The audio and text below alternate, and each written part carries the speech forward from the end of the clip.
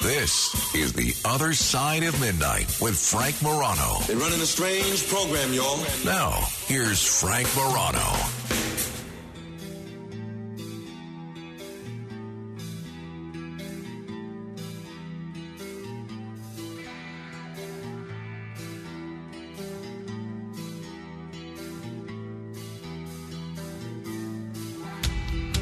They used to call space the final frontier. At least that's what Captain Kirk called it.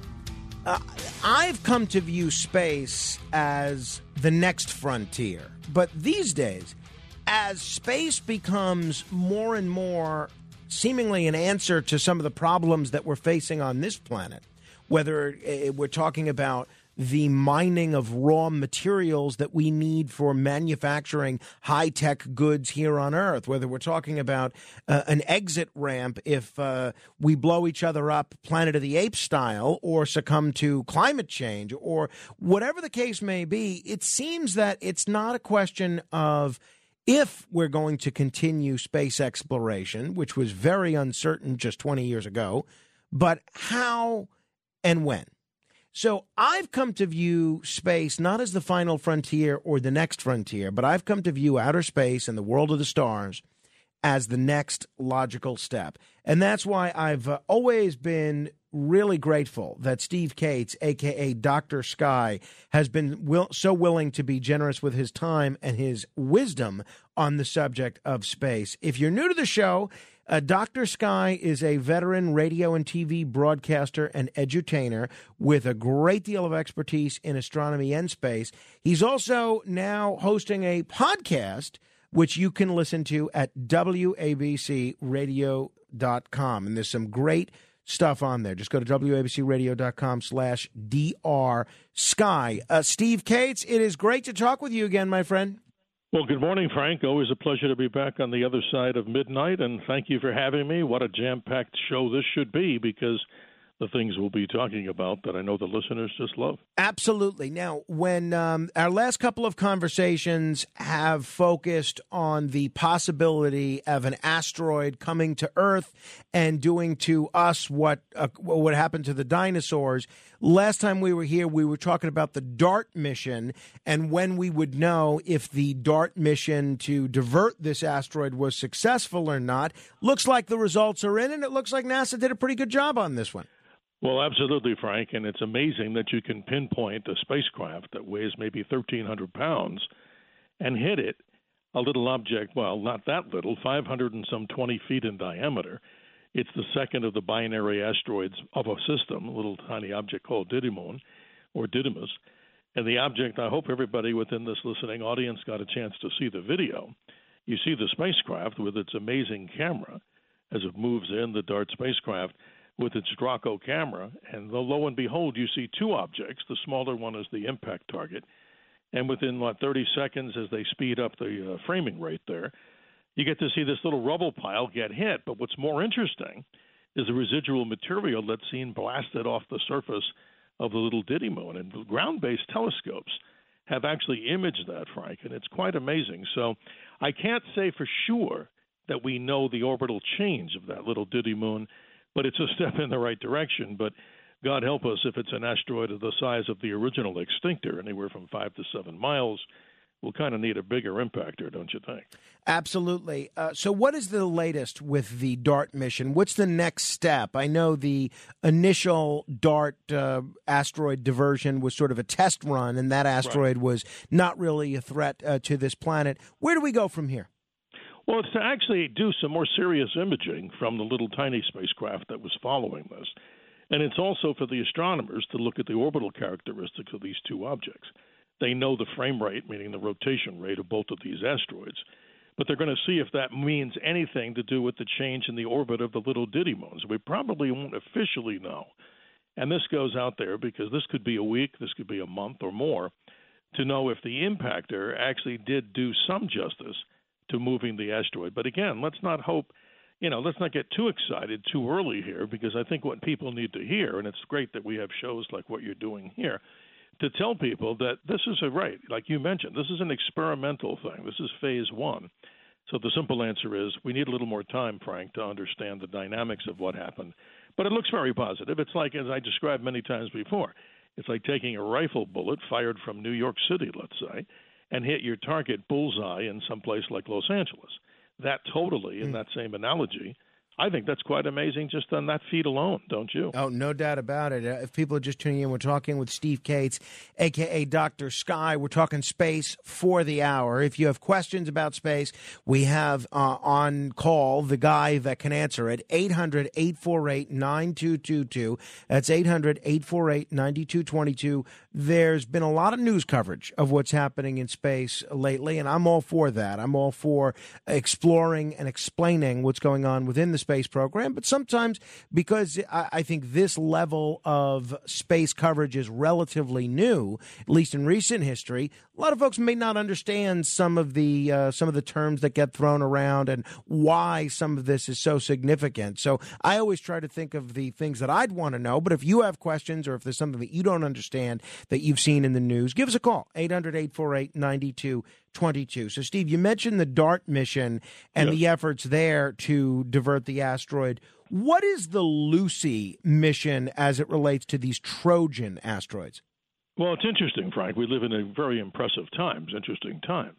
There are many space probes that are out in space, but this one, known as Lucy, is actually named after a fossil or a partial human fossil that was unearthed in Ethiopia back in the early 1970s. And also it was named as part of the song, right? Right, yeah. The Beatles song, Lucy in the Sky with Diamonds. So here's a spacecraft launched about a year ago that really didn't get, in my opinion, a whole heck of a lot of coverage. What's its purpose? It's on a long 12-year mission to examine some of the earliest of asteroids in the creation of the solar system, meaning about 4.5 billion years ago, that kind of hang out, that's an appropriate term, around the giant planet Jupiter, which, by the way, as we talk later in the program, to tell people what they can actually see with these great planets like Jupiter. But on either side of Jupiter, 60 degrees forward, 60 degrees back, they call these Lagrange points. Same kind of thing with the James Webb Telescope was placed into a location in what we call a safe Lagrange area, and for reasons that we could go into ad infinitum. But this particular spacecraft, it's on this mission to examine these original creation particles of the solar system. They're rather large asteroids. But the interesting thing is the Lucy space mission, the spacecraft, has to do a number of these Earth-assisted returns. They're called gravity assists. And lo and behold, we happened to have one over the weekend, and I got excited, so many of my friends in the astronomy community, because we're hearing all chatter that, oh, yeah, you'll be able to see Lucy as it goes across the sky. Well, don't get too excited, Steve, because here's the truth about it, and that's what we report. The Lucy spacecraft made a close approach of the Earth over Australia by only some 210 miles on purpose, as the gravity energy of that, the Earth encounter pushes it back into space. So observers in Australia got to see, imagine this, Frank, going outside, looking into a clear sky, and you'd see the thing slowly, if not rapidly, moving across your sky with the naked eye. The West Coast, where I am, here in Phoenix, we had an opportunity, albeit cloud cover and the late monsoon destroyed our chances. But the interesting thing, it's going to be doing a number of these Earth-assisted encounters as it zips along and goes out. A very difficult maneuver. It's going to keep going back and forth, coming around the Earth, and it's to explore. It's a solar-powered spacecraft. Thing weighs about 3,400 pounds, a little bit more weight, I should say, than the DART mission. But I'm finding this fascinating, Frank, and I'm sure the listeners are, that we have such amazing technology now, and some people argue that we should be putting most of our money, if not all of it, I probably don't agree totally here, but the statement is this, that we should be putting into more robotic spacecraft because you simply get more bang for the buck on these robotic unmanned craft than you do on the manned craft. So that's another conversation, but we're hearing a lot about Lucy in years to come. But can you imagine seeing that going across the sky, going, wow, they even controlled it so that it comes back a year later. It's going to go out to Jupiter, do a little observing of satellites, meaning the asteroids, come back again. And this is so amazing because there's many more spacecraft in the pipeline. Great technology. What is the counter-argument to that? Instead of doubling down on investment in robotic-powered space travel and spacecraft, what is the argument in terms of investing in manned space missions? Well, obviously, the human, going to, say, the moon, the return to the moon, we simply can do many more things dexterity-wise until they can create some androgynous machine that I think Elon Musk is even working on, these robots. But right now, there's a good argument, and I hope that we're giving a good presentation on this. And, of course, we need that because you can do so much more. You can actually scout out areas on the surface of the moon. There's maybe longer durations that you can be out on the surface of the moon with a specific mission.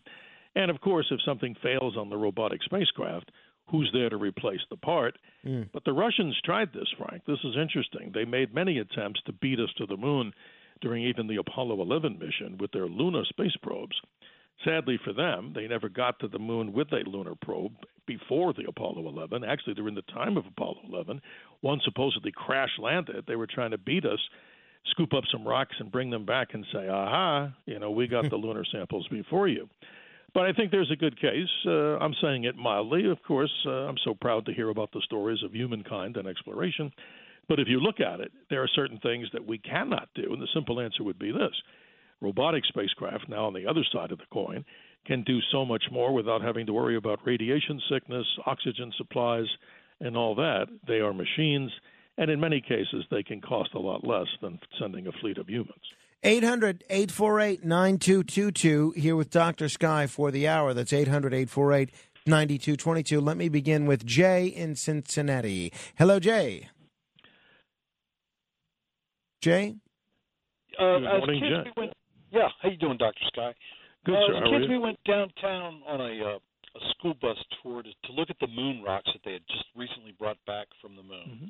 Right. And did they prove from those samples that the moon was actually part of Earth that broke away and got caught in its orbit? I think that was a theory. It was a theory, and that's so many. And let me say this, Jay. That's a great question because so many people believe that the moon was originated by a birthing out of, say, the Pacific Ocean. But the lunar rocks, I can say this: there are some different type of chemical compositions in those rocks that are basically not so prevalent here on the Earth.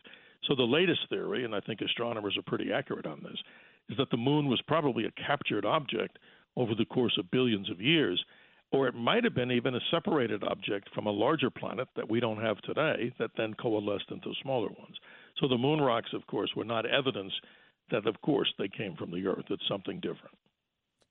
Thank you, Jay. 800-848-9222. Speaking of the moon, Steve, what is the latest on the Artemis 1 moon rocket launch? I know there was some fits and starts, some delays. Where are we with that at this point? Well, Frank, this is interesting. NASA just released another timetable, and they're saying that the next launch date, unless they change it again, is scheduled for November the 14th, and that's the latest information that I have. Why the delay? Well, there's so many issues there. They had overpressuring in hoses with hydrogen leaks, things of that nature. The RS-25 rocket engines, and not to knock NASA on this, they're using engines that were then revamped, and my word is very cautious here and very mild. They were revamped engines called RS-25s that power this big Artemis rocket. They're good engines. They do work. But interestingly enough, in the simplest way, Frank, this is going to take place hopefully by November the 14th. And the mission is very interesting. And for listeners that didn't hear us talking about this over the last few months, it's an unmanned mission. There's 3 of these dummies on board that are going to be testing out radiation suits, various pressure suits, all new things in the environment of space, because the goal is rather soon after this Artemis, which is about a 40-day mission. See, it's not just a 3-day or 4-day outward mission to the moon and back, like, let's say, Apollo 8 when it orbited the moon. This is going to take a very high orbit called a retrograde orbit around the moon, purposeful, and its reason for that is it's going to be testing out the systems on the Orion spacecraft. And if you make a quick comparison, the Apollo capsule, relatively small, many of the Apollo astronauts that I've talked to stated that they could actually get up, change their clothes, and barely stand straight up if they got up off their couches, the 3 couches that were there. This is a much larger vehicle, but let's be careful how we tell larger. It's larger, but not all that big. So Artemis hopefully gets off the ground. The 8.5 million pounds of thrust is what people want to see to launch this big payload onto the moon. 800-848-9222. Let me say hello to Joe in Queens. Hello, Joe. Yeah, hi, Steve. A couple of quick questions. One is, Yeah, when you're talking about radio bursts coming from Jupiter, is that something like radio waves? What do they mean by that? And then my second question is, when you send a probe, say, to the outer solar system, Saturn takes 27 years to go around the sun. How does that affect aiming the probe? Very good questions. Let's begin with the Jupiter radio signals. It's interesting. I don't know the exact frequency, Joe, but people can actually listen. I've done this before. And again, I'm not going to guess if I'm not sure, but on your shortwave radio bands, people regularly listen to the atmospheric electronic effect that's coming off of Jupiter. Why?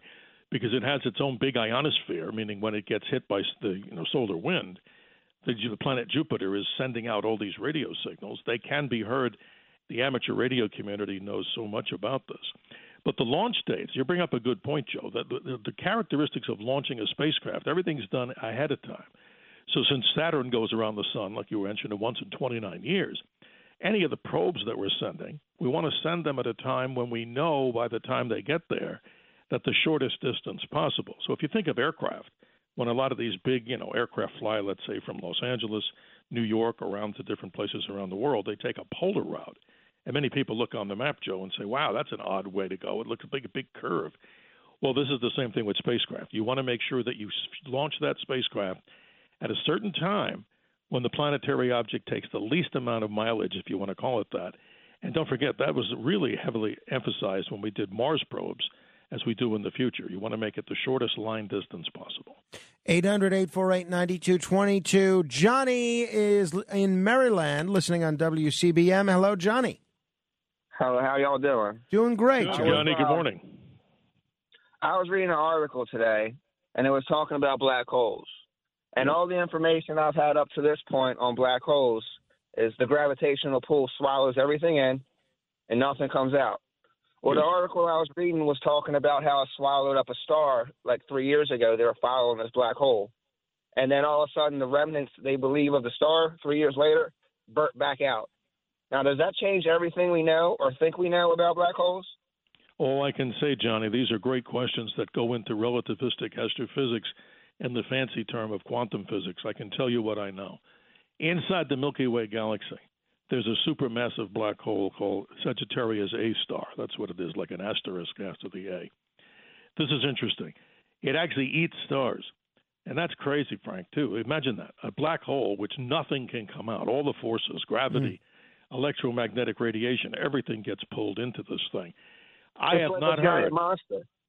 It is. It's horrible to even think about. And I say horrible because maybe you didn't hear this, Johnny, and hope you'll listen to this show continuously here. But in this edition, I can share with you that if you got close to a black hole, and I'm not talking within miles, I'm talking at a great distance in space, you and I and Frank would be spaghettified. I like my pasta too. So why all of a sudden is stuff spewing back out of the black hole? Well, this is an interesting thing. Here we go. And I know we don't have a lot of time for this, but this is fascinating, Frank. What Johnny's bringing up. Stephen Hawking said a long time ago before he passed, now don't laugh, folks, that black holes have hair. Now, not in the traditional sense that you have it on your head, but black holes leak. And black holes leak, and they also can disappear and dissipate. So the interesting thing you're talking about, I can't tell you of anything that I know from talking and reading and doing surveys and interviews that I can tell Frank, you, or anybody listening, Johnny, that anything's come out of a black hole officially, but the theoretical thing is that they leak. But imagine that power. Have you read the articles that I read today? I have not read those specifics. I have not read those specifics. We'll do our homework. We'll do our homework on that one, Johnny. And the next time Steve's with us, we'll review the latest on black holes. Thanks, Johnny. That's awesome. 800-848-9222. We're going to continue with your questions in just a moment. Also, some fascinating images coming out of the James Webb Space Telescope. Now, they're very attractive, very pretty, almost look like something that could be in some sort of a museum. But why do they matter? We're going to get into that. We're going to get into the weather. And don't look now, but Tom Cruise may be headed to space, not in a William Shatner sense, but in a very Mission Impossible sense. We'll get into that and a whole lot more with Dr. Sky, and we'll take your questions, 800-848-9222, straight ahead. The Other Side of Midnight with Frank Morano. It's The Other Side of Midnight with Frank Morano. 3, 2, 1.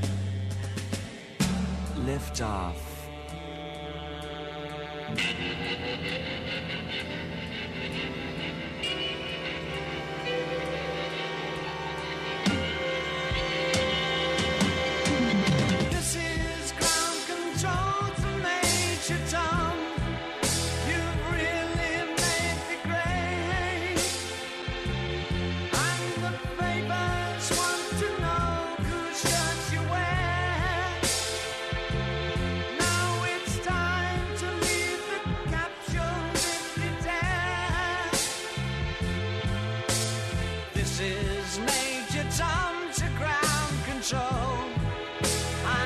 This is The Other Side of Midnight. I'm Frank Morano, joined for the hour by my friend Steve Cates, a.k.a. Dr. Sky.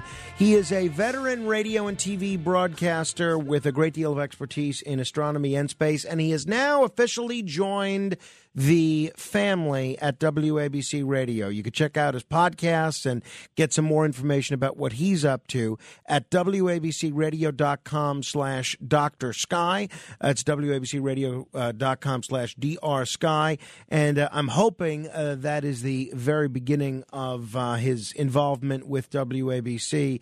Steve, just so folks know, what kind of things will they be hearing in these podcasts that they can download at wabcradio.com/Dr. Sky?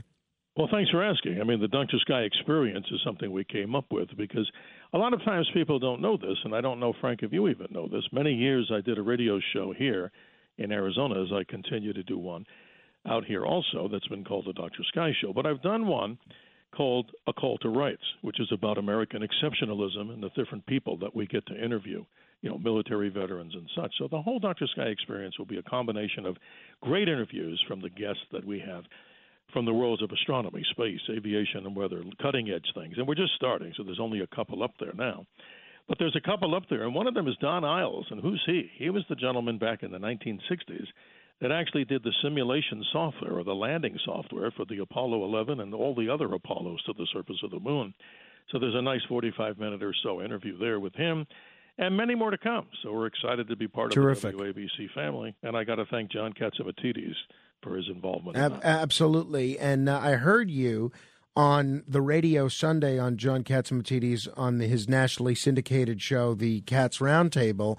And you actually were talking about the fact that Tom Cruise, one of the biggest movie stars of all time, he actually may be shooting a portion of an upcoming one of his films in space. What's the story here? Well, this is interesting. I mean, this is not official, but according to, you know, the publicists and people that are with Universal Filmed Entertainment, they put out a press release saying that the goal is to do this space movie. I don't know if it's going to be a Mission Impossible. Obviously, if people haven't seen, you know, Tom Cruise Maverick, I thought it was well done from our aviation friends and what we do in the aviation world. But what might happen here is it'd be the first civilian to go out into space as a spacewalk. And that's even more phenomenal because if you think back about this, I had to do some research on this. And what I find out, Frank, is that since 1998, there have been some 253 spacewalks on the ISS. But they've all been, with professional astronauts. What's the difference? Well, they say that for each hour that you do a spacewalk, scientists, meaning the astronauts and cosmonauts, I'm sure from the Russian side, they endure about a 7-hour time period in what's called a neutral buoyancy tank. And that's that big pool in Texas that they have to go in really with their full space gear on, in the water, underwater, with a lot of people that are in also scuba-type gear to be safe in case something happens. But that's the best simulation we can get on the Earth. So that's interesting. Imagine the training he has to go through that. But if you look back into historical stuff in the space world, the very first spacewalk happened in 1965. Russian cosmonaut Alexei Leonov beat the Americans by a few months. The first American to walk in space goes back to June 3rd, 1965, and that was Ed White. But it's a very sad story with Ed White because he, along with two other American heroes, perished in the Apollo 1 fire. But the walk that Ed White had, he basically said it was a New York Daily News headline. It says, walking is fun out in space, and he didn't want to come back in. But imagine that if we find out that Tom Cruise does something like that. But it's not going to just be Tom Cruise that goes up. Imagine the lucky people that are the cinematographers, the producers. But you can't take that many people up. But I'm going to put our names in, Frank, to see if maybe they'll let us do something. Yeah, absolutely. Count me in. 800-848-9222. Don is in Long Beach. Hello there, Don. Hi, Frank. Hi, Dr. Sky. I was just wondering, good morning. Has the James Webb Telescope done anything to change the Big Bang Theory as far as the origins of the universe? Well, it's a wonderful question, Don. The answer right now is not so, because they're still looking to find out how far this can peer into the early creation. And if we look again, I may sound repetitive, but if people haven't heard this, 13.77 billion years ago, wow, that's when we believe that single point dot expanded. But the James Webb is pushing so far back, and I believe this to be fairly accurate, it's probably at the point maybe of 500 million years peering into that time period, almost to the very end. But I don't know if we'll ever get to the end, Don. But it's amazing. And I know Frank was alluding to something, right, Frank, about these new images. Yeah. One of the things that's gotten a lot of news just in the last few hours is this new image that was captured by the James Webb Telescope, which gives a new glimpse at what they call the Pillars of Creation, which is an area 6,500 light years away that was made famous by a Hubble telescope image in the 1990s. What exactly are we looking at here? It looks great, but what exactly is this? Well, you're looking at the protostar creation. I mean, inside all these nebula, and again, all this gas and dust out there in space. Remember, the number one element in space is hydrogen. Obviously, it's a fuel. Obviously, rockets are using it. Obviously, the Artemis 1 is using it in a different rarefied form, liquid hydrogen. But out in space, what you're seeing in these pillars of light, the whole creation, is these vast columns of material in which stars actually coalesce out of. Now, I know people can't see it, but the radio is the mind's eye. But when you look at the image, one of those pillars is literally light years across. So if, Frank, you were on one side of the pillar and I was on the other, even with our sophisticated radios and all kinds of transmission, even on the speed of light, it would still take us, years just to communicate just from one end of the pillar to the other. But what's inside that, folks, and Don, if you're still there, this is really fascinating. We're seeing the creation of stars, and that was the hardest thing, Frank, that I ever tried to understand in school, and I still don't really get it. I was told by professors, well, here's what happens, Steve. Over the course of billions of years, this dust particle starts spinning, and gravity forces pressure, and that heats up, and it starts a nuclear cycle called fusion. Frank, doesn't it sound like something's missing? It seems so simple, but that's what's happening inside these pillars. There's stars that are actually being birthed. So it's a constant thing. You're looking at some things that are just so amazing. The eye of the James Webb is just amazing, and more to come. That's for sure. 800-848-9222. Lou is on Long Island. Hello, Lou. Yes, good morning. I'd like to ask, with the current propulsion technology, how long would it take astronauts to get to Mars, and what are they thinking of to increase that, move ahead technologically? Lou, you bring up an amazing question here. With chemical rockets right now, sad to say, the mission that you and I and Frank would be taking, and other listeners, if we could get maybe 40 or 50 people on board one of Elon Musk's, starships, it would still take us about 9 months with chemical rockets. So what they're thinking of doing, and there's a little spacecraft up there, Lou, that's actually called the X-37B. It's like a mini shuttle, and some people say it's a spy plane or a spy craft. It's a space plane. It may be. But it's testing out some new technology called xenon propulsion. It's more high-tech. It's not the basic use of chemical rockets. It's using photon energy that's coming out, keeping it simple, that just pushes something. And if you ever remember in school, I know, Frank, I remember this, and maybe you did, Lou. I grew up in the 60s. I remember this bulb that they had in a classroom, and it had a little thing inside it would spin if you held it near the light. That's the same simple concept I'm talking about, propelling something by light energy, but in a little more high-powered version. So that would probably get us there quicker. But the problematic thing, guys, is this. It's really the endurance of how you would even survive, because we're finding out that the cancer rate in going to space is so horrible in so many ways because of all the radiation that's coming through. We have to prepare for this mentally, physically, and almost emulate what they did when they went to Antarctica, like the Endeavour craft when they went and got lost and their ship sank. You need the right mindset to be able to endure outside this environment, meaning on the surface of Mars, but it would take 9 months by chemical rockets today. Wow. 800-848-9222. I had no idea that the rate of cancer was that high for people that go to space. I mean, it makes sense when you think of all the radiation and other elements that they're exposed to, but I guess I just didn't realize that.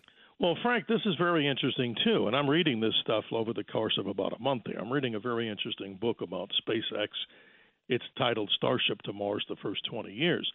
And why am I reading it? Because I want to make sure that I have the cutting-edge information to understand the backstory on a lot of this stuff. But here it is.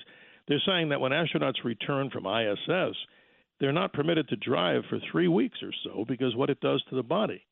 And if you look at this whole thing on a more high level, as we're talking about, I'm talking about this, if you exposed 100 people, which is maybe the capacity of a SpaceX Starship, the amount of radiation that Mars astronaut would be exposed to, it says here, and this is a sad number, 61 of them could be diagnosed with cancer over time as they make these journeys to the planets, because we have not only the radiation coming through from the sun and particles, but we also have this new thing, which is gamma ray radiation and things of that nature, which are very powerful. And not to get way off subject, but an even more amazing, breaking news story here on WABC would be this.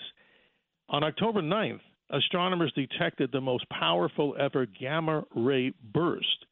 Get a load of this, 2.4 billion light years away. And what's so unusual about this burst? It actually induced a current into the Earth. Now, that's spooky, because imagine something that powerful. What would you do? The Earth has an atmosphere, and we didn't find ourselves, getting sick. But out in clear space, that could be a problem with these amazing things from billions of light years away.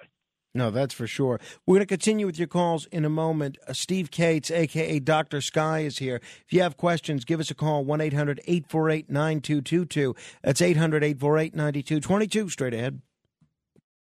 The Other Side of Midnight. It's The Other Side of Midnight with Frank Morano.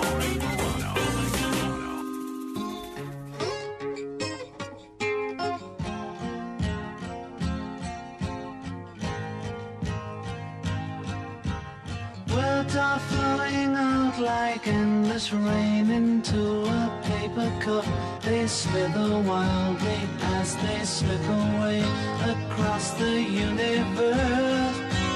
Pools of sorrow, waves of joy are drifting through my opened mind, possessing and caressing me.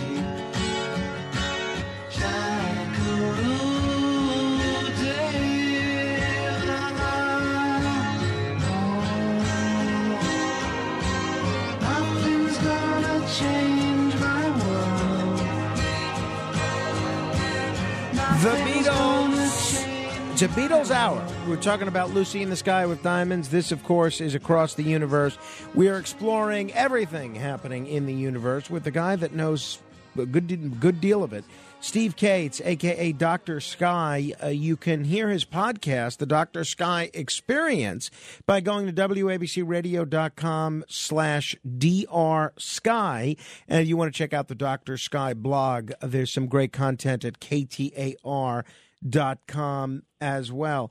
Steve, you've caused me, in the course of doing these segments, to purchase a new set of binoculars and to be a little bit more eagle-eyed when I look up at the night sky and I see the moon or the stars doing something interesting.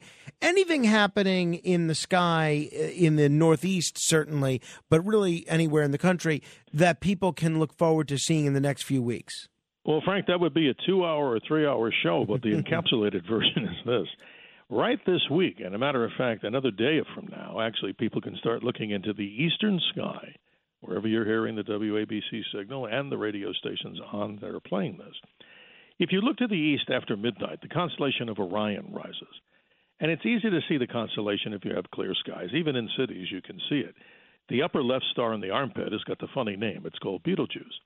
That's the region where the Orionid meteor shower begins and actually, peaks. And it'll peak as we go from Thursday morning into Friday morning.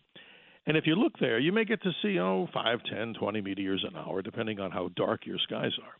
The moon will be a thin, waning crescent, so it shouldn't interfere totally like a full moon would wash it out. So this is interesting because all that debris is from Halley's Comet. So if you, like many, didn't get to see it in 1986, I remember we did something up in a place called High Point, New Jersey back then. And no kidding, Frank, we had 5,000 people show up. They came in buses, they came in cars, they walked, motorcycles. I don't even know if horse-drawn carriages were there, but we showed them this little smudge, and they went, oh, that's Halley's?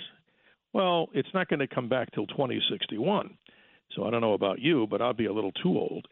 But if you look there, you're all seeing debris from Halley's. That's amazing. But with those binoculars, Frank, that you have, you look into the east, high in the sky, that big white object is Jupiter, the goal of the Lucy spacecraft, this monster planet. If you look in binoculars and hold them real steady, you'll see these little dots next to it. Those are the moons, basic 4 moons. There's many more. Saturn to the right, that's in the sky.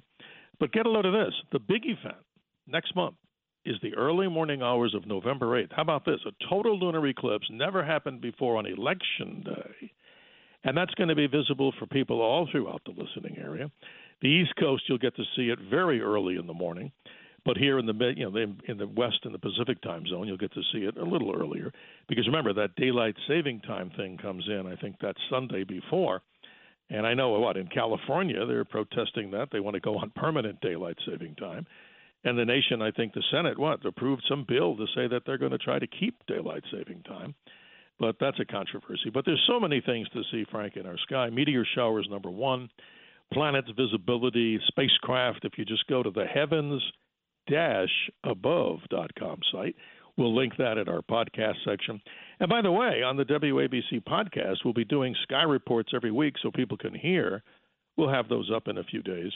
The current events that maybe the show we don't have the time to go into maybe, but just as purposeful to get people to follow and look up. Great. So there actually is going to be a lunar eclipse on Election Day? That's correct. In the early morning hours of November 8th, yes, indeed, the first time that we've had a total lunar eclipse on Election Day. I don't know what that means from the astrological world or others, but we're looking at this moon that will be going into the deep part of the Earth's umbra. The second one, we had one, we talked about it earlier, that was May the 15th for us in the West Coast and all across America. And they're kind of frequent now. We get these maybe 1 or 2 a year, but there'll be a little gap. But that's an interesting thing, don't you think? Absolutely. There's a metaphor in there somewhere about even the moon hiding when the politicians come out. 800-848-9222. Neil is on Staten Island. Hello, Neil. Hey, Frankie. Dr. Sky, the only doctor that you don't have to worry about paying the bill at the end. And I don't take Medicare or whatever. Thank you. I got 2 questions for you, Doctor. Yes, sir. Number one, that Artemis 2. This is only my opinion, but it seems that it's plagued with problems after problems after problems. To me, it's like a bottomless pit. Do you think we should outsource it maybe to the Chinese? No, I wouldn't do that. Not because I don't like the Chinese per se, but I would say this. Here's the problem.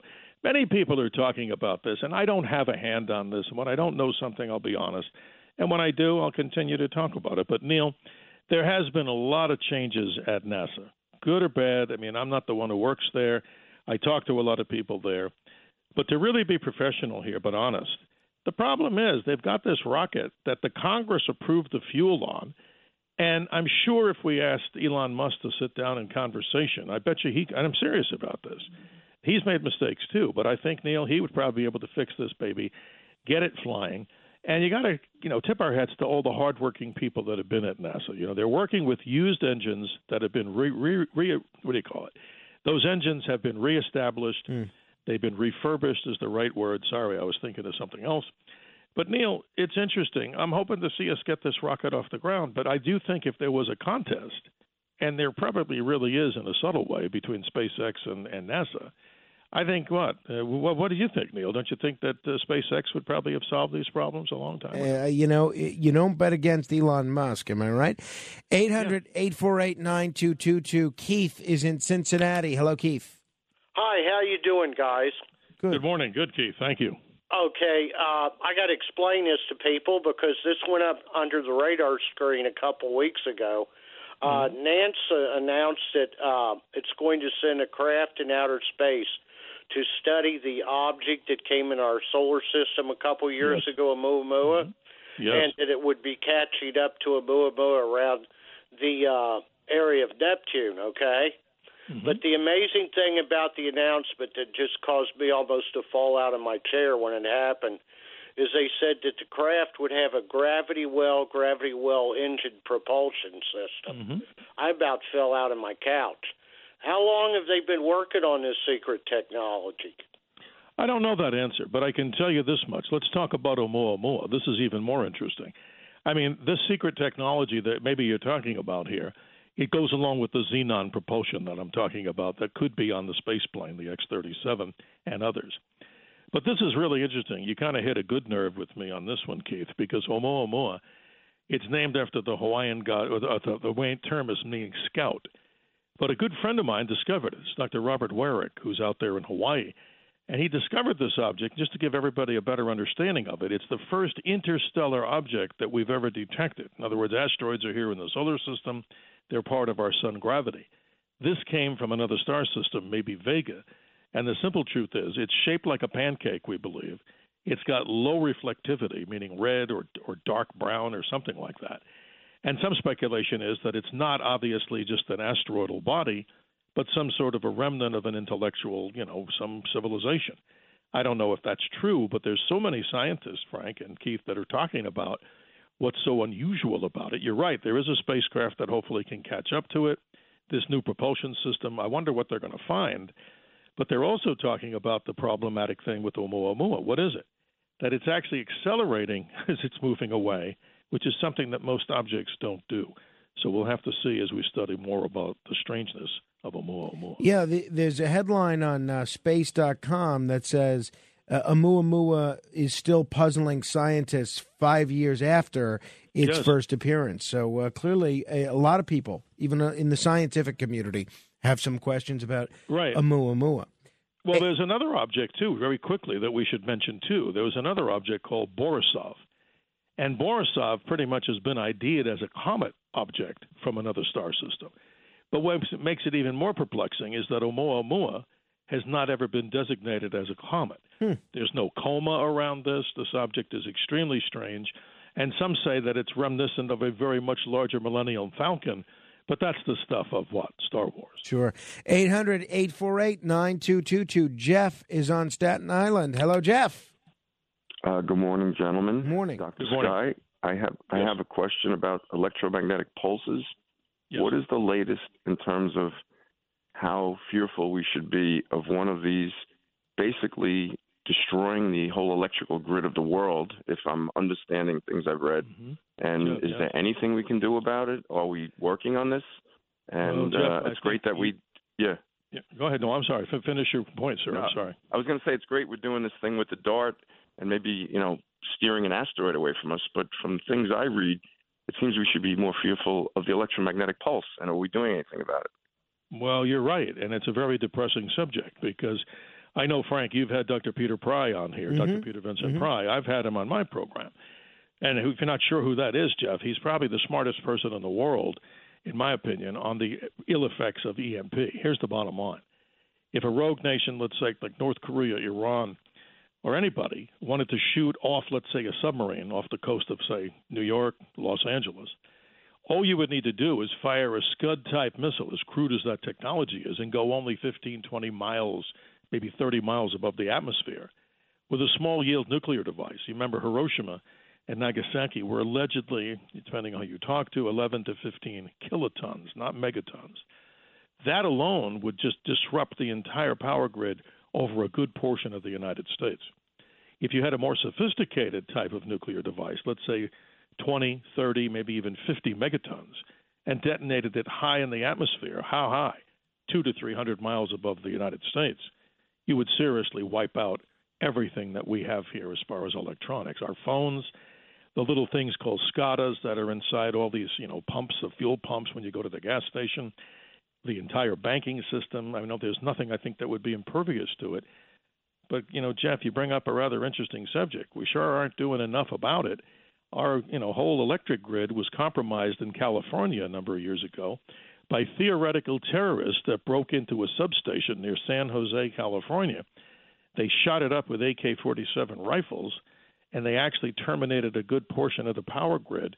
So I think not just EMP, but somebody getting into some of these facilities. The bottom line, we need to strengthen it. I don't know the answer how to do it. Dr. Peter Vincent Pry does, right, Frank? He's got the details. No, nobody more knowledgeable than him. And as I understand it, there's also it's not just hostile actors in terms of nations or terrorists that we need to be cognizant of. There's an opportunity. There's a very real possibility of a naturally occurring EMP, right? Absolutely. And we go back to the sun. All weather comes from the sun. And all people have to look up is the 1859 Carrington event with a C, not a K. And that, even though that was the age of the analog internet when we had telegraph, the powerful blast from the sun sent such an amazing CME and proton storm toward the Earth, it actually electrified and set on fire many of the telegraph lines. And there were even people who got shocked sitting at their telegraph trying to send SOS. They got a zap of electricity. So imagine how vulnerable we are today with electric cars, all kinds of things. Jeff, you bring up a good point. Absolutely. 800-848-9222. Let me at least try and get one or two more calls in. Janet is in Manhattan. Hello, Janet. Oh, hi. Thank you, Dr. Cates. Good morning. I'm curious about a couple of things. You mentioned before the ionosphere and solar wind and some relationship that they have with radio waves. So could you elaborate a little bit on that? First of all, what exactly is solar wind? And what exactly is the ionosphere? Is it just a bunch of charged particles like electrons and protons? And what effect do those two have on radio transmission? Great questions. They're really super, Janet. Thank you. Here we go. Let's start with the sun. The sun pumps out constantly this fluid as if you had a garden hose, let's say. That's a simple explanation or analogy. It's pushing out a stream of particles. Those are charged particles from the sun that naturally come out of the sun as it endures the fusion process. But what happens when a lot of those charged particles race toward the Earth and they're more energized, like we were talking just before with Jeff about EMP, when the sun pumps out coronal mass ejections or flares, we get a higher density of those. In other words, much more powerful. And when they come into the Earth, the weakest points of the Earth's magnetic field are both poles. So they get sucked into the north and south. That's why you have auroras in the north and south poles. But the ionosphere is a layer of the Earth's atmosphere that has charged particles in it way above the stratosphere. In other words, aircraft can fly like commercial jets up into the stratosphere. What happens with that ionosphere, if those particles get collected inside that level of the atmosphere, they get charged up. And what happens is we can get radio interference. A lot of, quote, ham operators have a difficult time, communicating when the ionosphere changes. But it's all due to the solar wind, so they're all connected. It's an amazing story, and the auroras that we see are excited up and above that area of the atmosphere, too. Great questions. Steve, it is not nearly as exciting as going to Mars or even some of the interesting things that the moon is doing, but the weather can have a lot more real-world implications for us on a day-to-day basis, especially if we're talking about something like a snowstorm when you have to commute to work in the early morning hours. What can we expect weather-wise? We're basically a stone's throw away from the beginning of the 2022-2023 winter season. How's this winter look from what you could tell? Well, great question. AccuWeather forecasts at AccuWeather.com say this, that we're in for what we call the triple dip La Nina. And this is the third winter in a row that La Nina will shape the weather across the U.S. And what is it?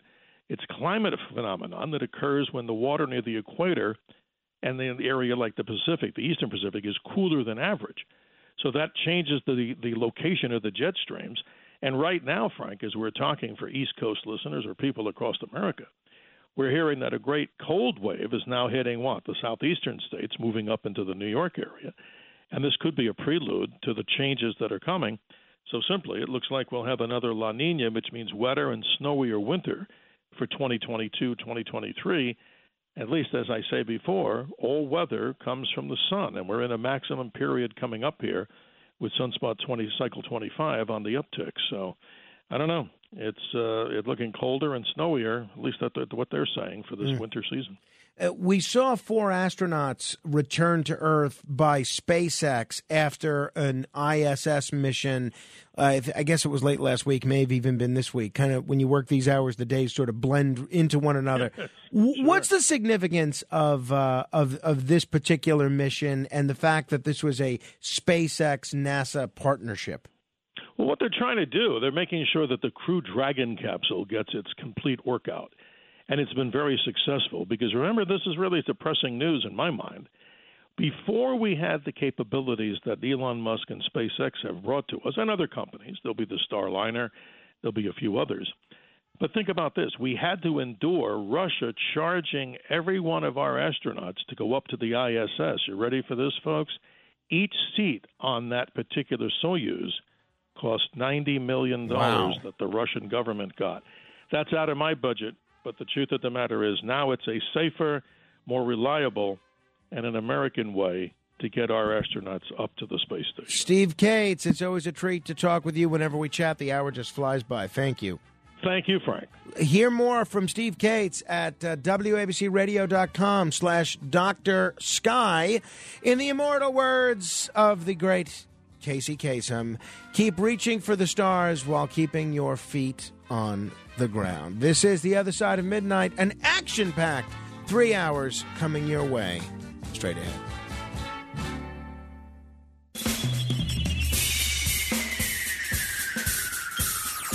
This is The Other Side of Midnight with Frank Morano. They're running a strange program, y'all. Now, here's Frank Morano.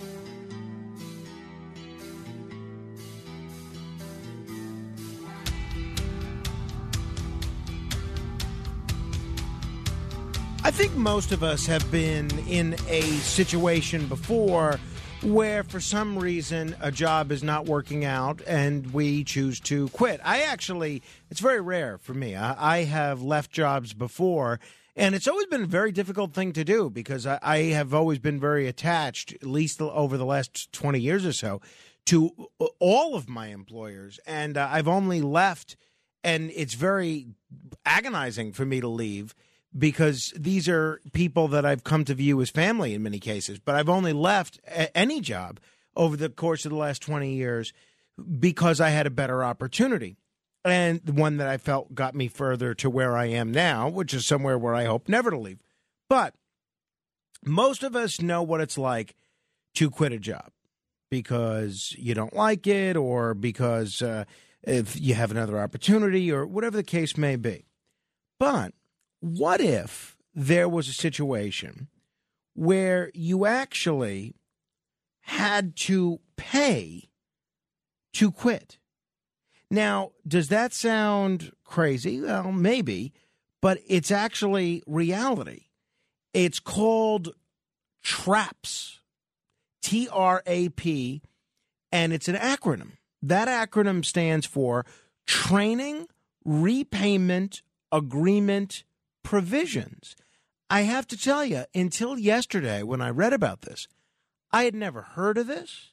The very idea of it would have struck me as incredibly unfair. But evidently, this is a practice that is much more common than I realized, and it's now under scrutiny from federal and state agencies, including the Consumer Financial Protection Bureau. This is from Reuters.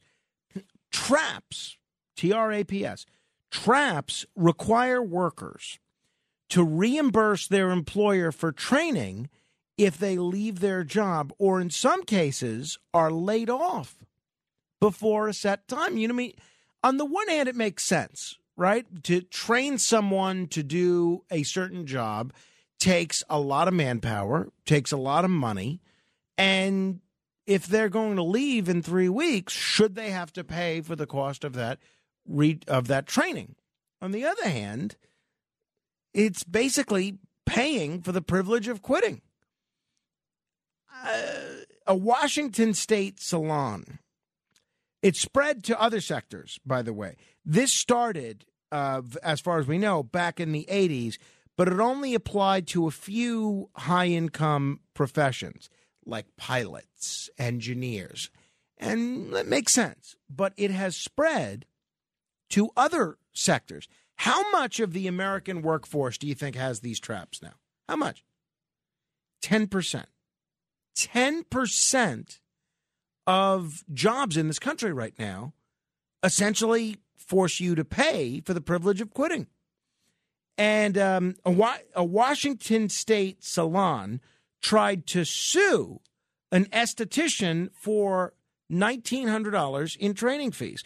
An Ohio roofing company required salespeople to repay $42,000 if they left before 3 years. It's almost like indentured servitude. I don't like it. I mean, I understand the rationale for it from the employer's perspective, but I don't like it. And a California plaintiff filed a lawsuit against PetSmart on behalf of groomers who were expected to repay over $5,000. So I get where the employers are coming from here. I've been in this position as a radio producer over the years where you spend a whole bunch of time training an intern or training a telephone talent coordinator or training an associate producer only to have them leave in a month or two. And you think to yourself, why did I waste all that time and energy training you when you were going to leave in a month or two? Now, obviously, in those cases, I don't think the person was planning to leave in a month or two, but it's still irritating and it's still valuable time that you've now wasted. So I'd be curious, by the way, whether you're a worker or whether you're an employer or wherever you fall on the organizational totem pole, if you have any experience dealing with these traps and what you think of them. 800-848-9222. It's 800-848-9222. I can absolutely understand why traps are beneficial to companies who invest in employees, especially amidst a labor shortage. Some certifications, like a commercial driver's license, can be very valuable. But the Consumer Federation of America calls traps, quote, a form of shadow student debt that literally traps workers in jobs, even if wages are low and conditions are poor. It's interesting. You know, recently I haven't heard much about this, but we had this digital suggestion box here at work. And I submitted a few suggestions. I don't think any of them were ever implemented. But one of the things that I suggested is that our radio station consider a tuition reimbursement program, meaning if you have a job here and you go to college to get an advanced degree that furthers you along in your job, then you could get reimbursed for your, for your tuition. And I can absolutely understand and there are a lot of companies that do that. And I can absolutely understand if you're paying $20,000 to $30,000 for someone's educational training, why you don't want them leaving in 6 weeks. But if you're an esthetician or a roofer or a pet groomer and you have an opportunity to do something better, should you really have to pay your job just so that you can quit? I don't think so. What do you think? 800-848-9222. That's 800-848-9222. So the CFPB, the Consumer Financial Protection Bureau, according to Reuters, is also concerned that traps, I keep wanting to say tarps because I'm in a baseball mode right now, but traps may prevent employees who have already undergone schooling, like nurses, from finding better jobs. So what's next? Legislators and other officials are considering moves to limit traps.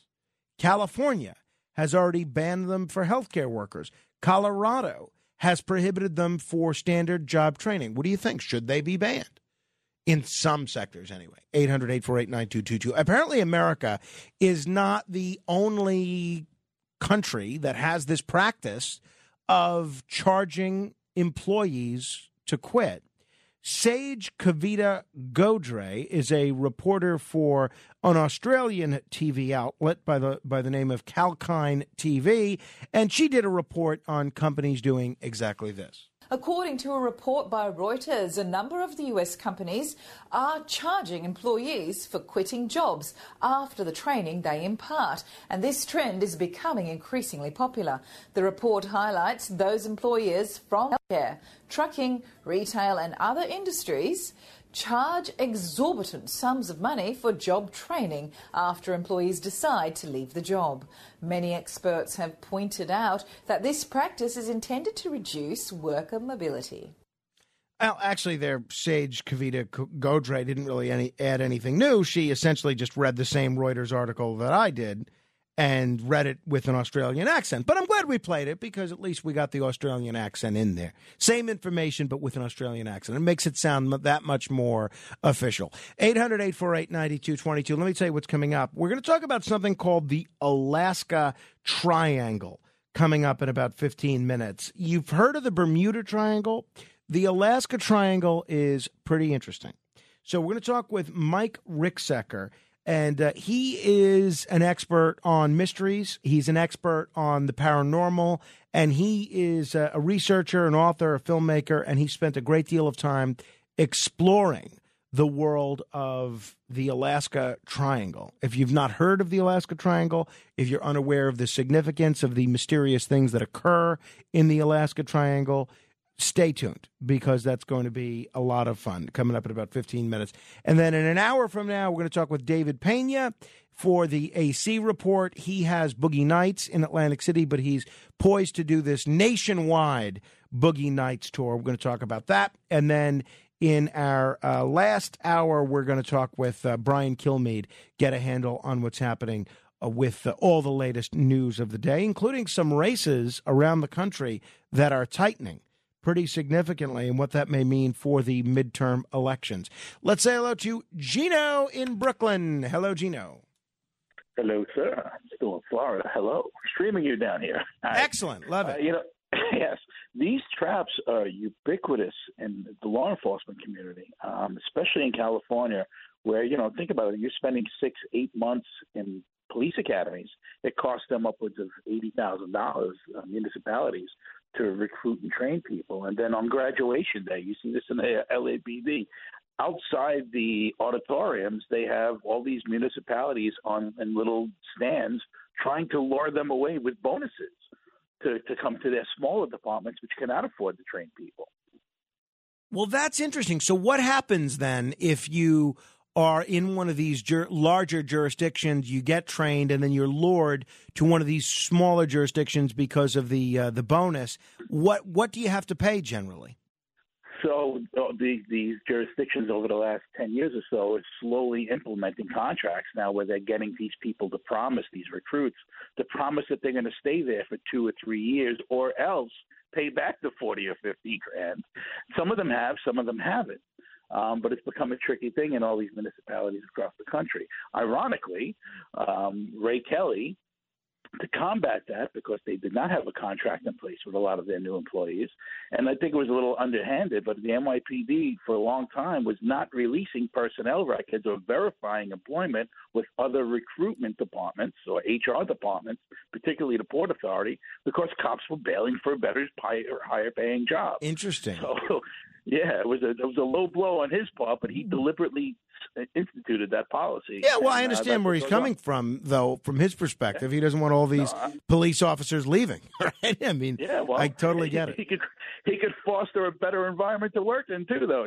So, something that tells me that a lot of the problems that police officers may have complained about were not due to problems created by Ray Kelly. I suspect there were other issues. Gino, we'll see you soon. Thank you. Good luck in Florida. Have fun. 800-848-9222 if you want to comment. Tommy, 2 times, is in Brooklyn. Hello, Tommy. Morning, Frank. Listen, with respect to the TRAPS program, I have mixed feelings about it. You know, training, you train me and have a reasonable time before I can leave. I understand that. But depending on the type of training, maybe various times for different types of training, I get that. That's reasonable. But if you lay me off, you're back crazy if you think I'm going to pay anything at all, And I hope that possibly this CFPB thing can legislate enough fair and reasonable legislation that the laws can be changed. But I think that it's unfair that we have something that you're going to tell me I'm laid off. I can't do it. They did that to the cops. The cops weren't allowed to work because they're laid off, and that's wrong. I agree with you, right? So I can understand where an employer is coming from if, as I said, they put in all this time and effort training somebody, and then as soon as the training concludes, that employee says, all right, tough, I'm leaving. I can understand wanting a little bit of a reimbursement for the training. But if you're laid off and you did not choose to leave, I find it really insulting and incredibly unfair, and it should be illegal to charge someone for laying them off. I think that's really wrong. I agree. I used to be a machinist, and the problem was these trained me for CNC machines, and they told me, listen, don't quit right away, but stay at least 6-7 months, something like that, and we'll give you this training. And I agreed to it. It was a verbal agreement, but I got it. All right. Well, thank you, Tommy. Appreciate that very much. We're going to talk with Mike Ricksecker coming up in about 10 minutes. On the financial front, maybe we'll talk about this tomorrow when there's more time. I am just perpetually fascinated at what's going on with credit cards and with credit card companies.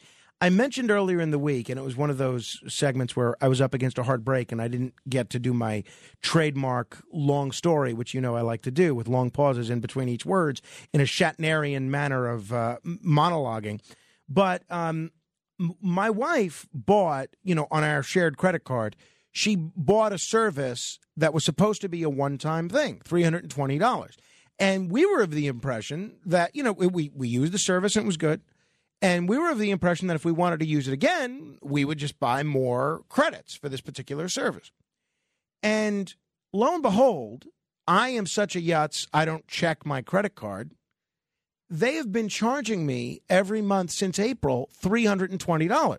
Now, on the one hand, I was really annoyed because that's, it was almost $2,000. But on the other hand, my credit card bill is so exorbitant that the fact that I'm now going to be refunded almost $2,000, it's almost like found money, and it's at a time where I could really use a $2,000 credit in that, in that department. But I woke up yesterday afternoon, come downstairs. The first thing my wife says to me after, good morning and so forth, the first thing she says to me is, I am taking out another SoFi loan. SoFi is, it's a lender. And I said, oh, why are we doing that? And she said, well, here's what happened. I was almost paid off all my credit cards, and then Melky, that's one of our cats, Melky got sick, and I had to charge thousands of dollars on our credit card to take care of Melky. Because Melky has diabetes and because he's older, he is the one cat that we have that does not qualify for pet insurance. By the way, if you have a pet and you don't have pet insurance, you're making a big mistake, because if you need to get that pet treated and there's no pet insurance, it's basically just a fast track to poverty, right? So she says, I racked up thousands of dollars on my credit card with Melky, and I've been paying it off and everything. But next month, this was a 0% credit card, and next month, they are jacking up the interest rate. It was a promotional rate of 0% for a year or something, and next month they're jacking up the interest rate to 20%. So I hate to take out another line of credit here, but this SoFi loan that I'm going to take out to pay off this credit card, it will only be 6%. And so we ended up in a whole credit card discussion about how unfair some of the lending practices of the credit cards are. She said, thank God I have such good credit. I mean, I think her credit score is about 800 or so. And she said, if I didn't have such good credit, I don't know what other people do. They just have to deal with these rates to borrow money. They're at the whim of these credit card companies. And I said, one of the things that I give Barack Obama credit for, it was 2009 or 2010, I believe, and he signed legislation reforming a lot of different aspects of the credit card companies, including capping what the credit card companies could charge, including mandating better disclosure of what you're actually paying in these interest rates. But Rachel, my wife is Rachel. Rachel said to me, these credit card companies are one of the few lenders where the rate that you have to pay is not always necessarily tied to your creditworthiness.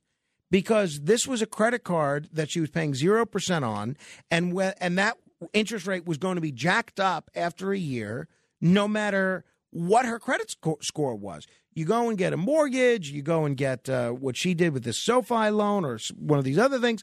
The rate that you pay really is dependent on your credit history. A lot of times with credit cards, it's totally divorced from that. So it's interesting. Maybe we'll talk about that more tomorrow. I have a feeling that if we start asking folks for credit card horror stories, that you will, we'll have 4 hours of nothing but phone calls. But learn from my example on my American Express card, where I wasn't checking all these charges, and so there was $2,000 worth of charges of services that we didn't use and didn't want. So you can bet this weekend, when our son takes a nap, I'm going to spend some time, maybe on Sunday, delving through all of my credit card purchases and seeing if there's anything else on there that I've been paying for that I shouldn't be. So we'll get into that. All right, Mike Ricksecker joins us next. We're going to talk about the Alaska Triangle and a whole lot more, maybe even shadow people. Very apropos for Halloween. This is The Other Side of Midnight. I'm Frank Morano. Straight ahead. The Other Side of Midnight with Frank Morano. It's The Other Side of Midnight with Frank Morano. Way up north to Alaska. Way up north to Alaska. North to Alaska. Go north for Russia's own. North to Alaska. Go north for Russia's own. Big Sam left Seattle in the year of 92. With George Pratt, his partner, and brother Billy, too. They crossed the Yukon River and found the Bonanza Gold below that old white mountain, just a little southeast of Nome. Sam crossed the majestic mountains to the valleys far below. He talked to his team of I'll tell you, Alaska is a fascinating place. Actually, I probably shouldn't say this, but I don't want to jeopardize anything. But in 2 weeks, we're actually going to be airing in Alaska as well. There's a radio station in Alaska that's going to be carrying our show, which I'm excited about, because while I've never been to Alaska, I have a lot of friends and family members that have been up there, and they've described a surreal experience. And it just seems like really one of the last areas left in the United States where there's some real mystery, where there's some spirit of frontier life. And imagine my surprise when I learned of something called the Alaska Triangle. Some of you might have seen the Travel Channel show on this, the Alaska Triangle, but this is even more interesting than the state itself. Here to talk about that and a whole bunch of other things is Mike Ricksecker, an author, researcher, filmmaker, and somebody that's been featured not only on the Travel Channel, but in a variety of other media outlets talking about Alaska's mysterious triangle. He's actually the author of a book by that very name. Mike, it's great to talk with you. Thanks for joining me on the radio. Yeah, absolutely. Thanks so much for having me tonight, Frank. Appreciate it. Mike, the pleasure is ours. A lot of folks have heard of the Bermuda Triangle, And I guess what a lot of folks know about the Bermuda Triangle, at least the myth surrounding the Bermuda Triangle, is that it's an area where things tend to disappear. Planes tend to do odd things, ships tend to do odd things, and things just sort of go off the map, quite literally, in the Bermuda Triangle. The Alaska Triangle is a little bit less known, but as you describe it, it is one of the most enigmatic places on Earth. What exactly is the Alaska Triangle? Yeah, exactly. It is a very enigmatic place on Earth, and what's funny is for a while people would call the Alaska Triangle Alaska's Bermuda Triangle, using the moniker from the Bermuda area there, and really it does have a lot of the same type of activity where there are missing airplanes, missing people, a lot of strange supernatural activity, UFO sightings. There are strange things that happen with ships up there. And so a lot of that same activity that we see in Bermuda, we see in Alaska. And there are several of these other triangle areas of the world that are a little bit lesser known, but are just as volatile. You write that since 1988, over 16,000 people have mysteriously gone missing within the Alaska Triangle. That's remarkable. It really is. It's a very large number, especially considering how low the population is in Alaska. You're talking a state that's over 600,000 square miles in size. It's 2.5 times the size of Texas, yet the population is only about the size of the city of San Francisco. Of course, it's spread out a little bit. So 16,000 is quite a lot of people, and really that's a number we've been throwing around for a couple of years now, so it's even more so. And Alaska even has an organization called the Alaska Missing Persons Clearinghouse to try to help with some of these cases of missing people up there. I mean, what geographic area does the Alaska Triangle include? I imagine, obviously, given the title, it's a good chunk of Alaska, but does it include areas beyond Alaska? Is it mostly land? Is it land and water? How big of an area is the Alaska Triangle? Yeah, it's land and water, and it is a very large area, about 188,000 square miles, stretching from Juneau in the south, Anchorage in the middle, and then Utqiagvik, which was formerly known as Barrow, at the very top. And the strange phenomenon does extend outside that area, doesn't retain itself within a perfect triangle. We use that term mostly out of reverence, I guess, for the Bermuda Triangle. And even with that, the activity stretches outside. It was a nice way to market a book in the late 1940s because that sounds really mysterious. Ooh, a triangle. But, it's generally around that area. What are the theories as to what may cause so much of these unexplained activity, so much of these unexplained disappearances? Yeah, there's, each case has its own different theory, but really, what's going on there in these triangle areas is you're talking about a lot of strange electromagnetic activity. And so when we talk about that, we're talking about, the Earth's core is molten iron, and as it spins, it produces a magnetic field, which is what protects our planet from the solar wind that comes from the sun. But as it passes through the Earth's mantle and crust, it interacts with a lot of different metals, minerals, water, things like this, that when it hits that and creates that interaction, it creates a lot of different strange activity. And even the U.S. Department of the Interior has done surveys up there in Alaska and has defined what they've called distinct magnetic characters, including what they also call negative anomalies. So they're quite aware that there is strange electromagnetic activity in that area, and that is what will cause airplanes or ships or things like this to have adverse reactions with their navigational equipment or compasses and things of that nature. Wow. Now, you alluded to the fact that there have been some UFO sightings and things of that nature, maybe some extraterrestrial activity. Tell us a little bit more about that. What have we seen in that vein in the Alaska Triangle? Yeah, one of the most famous sightings was 1986, Japanese airline 1628. And in this particular case, Captain Tarashi and his crew witnessed shadowing them this strange unidentified flying craft. And it shadowed them for a good 400 miles. A United Airlines flight got into the mix on that. And they had a very long conversation with the Anchorage Air Traffic Control about this. They had gotten to the point of talking about scrambling some military jets and things like that.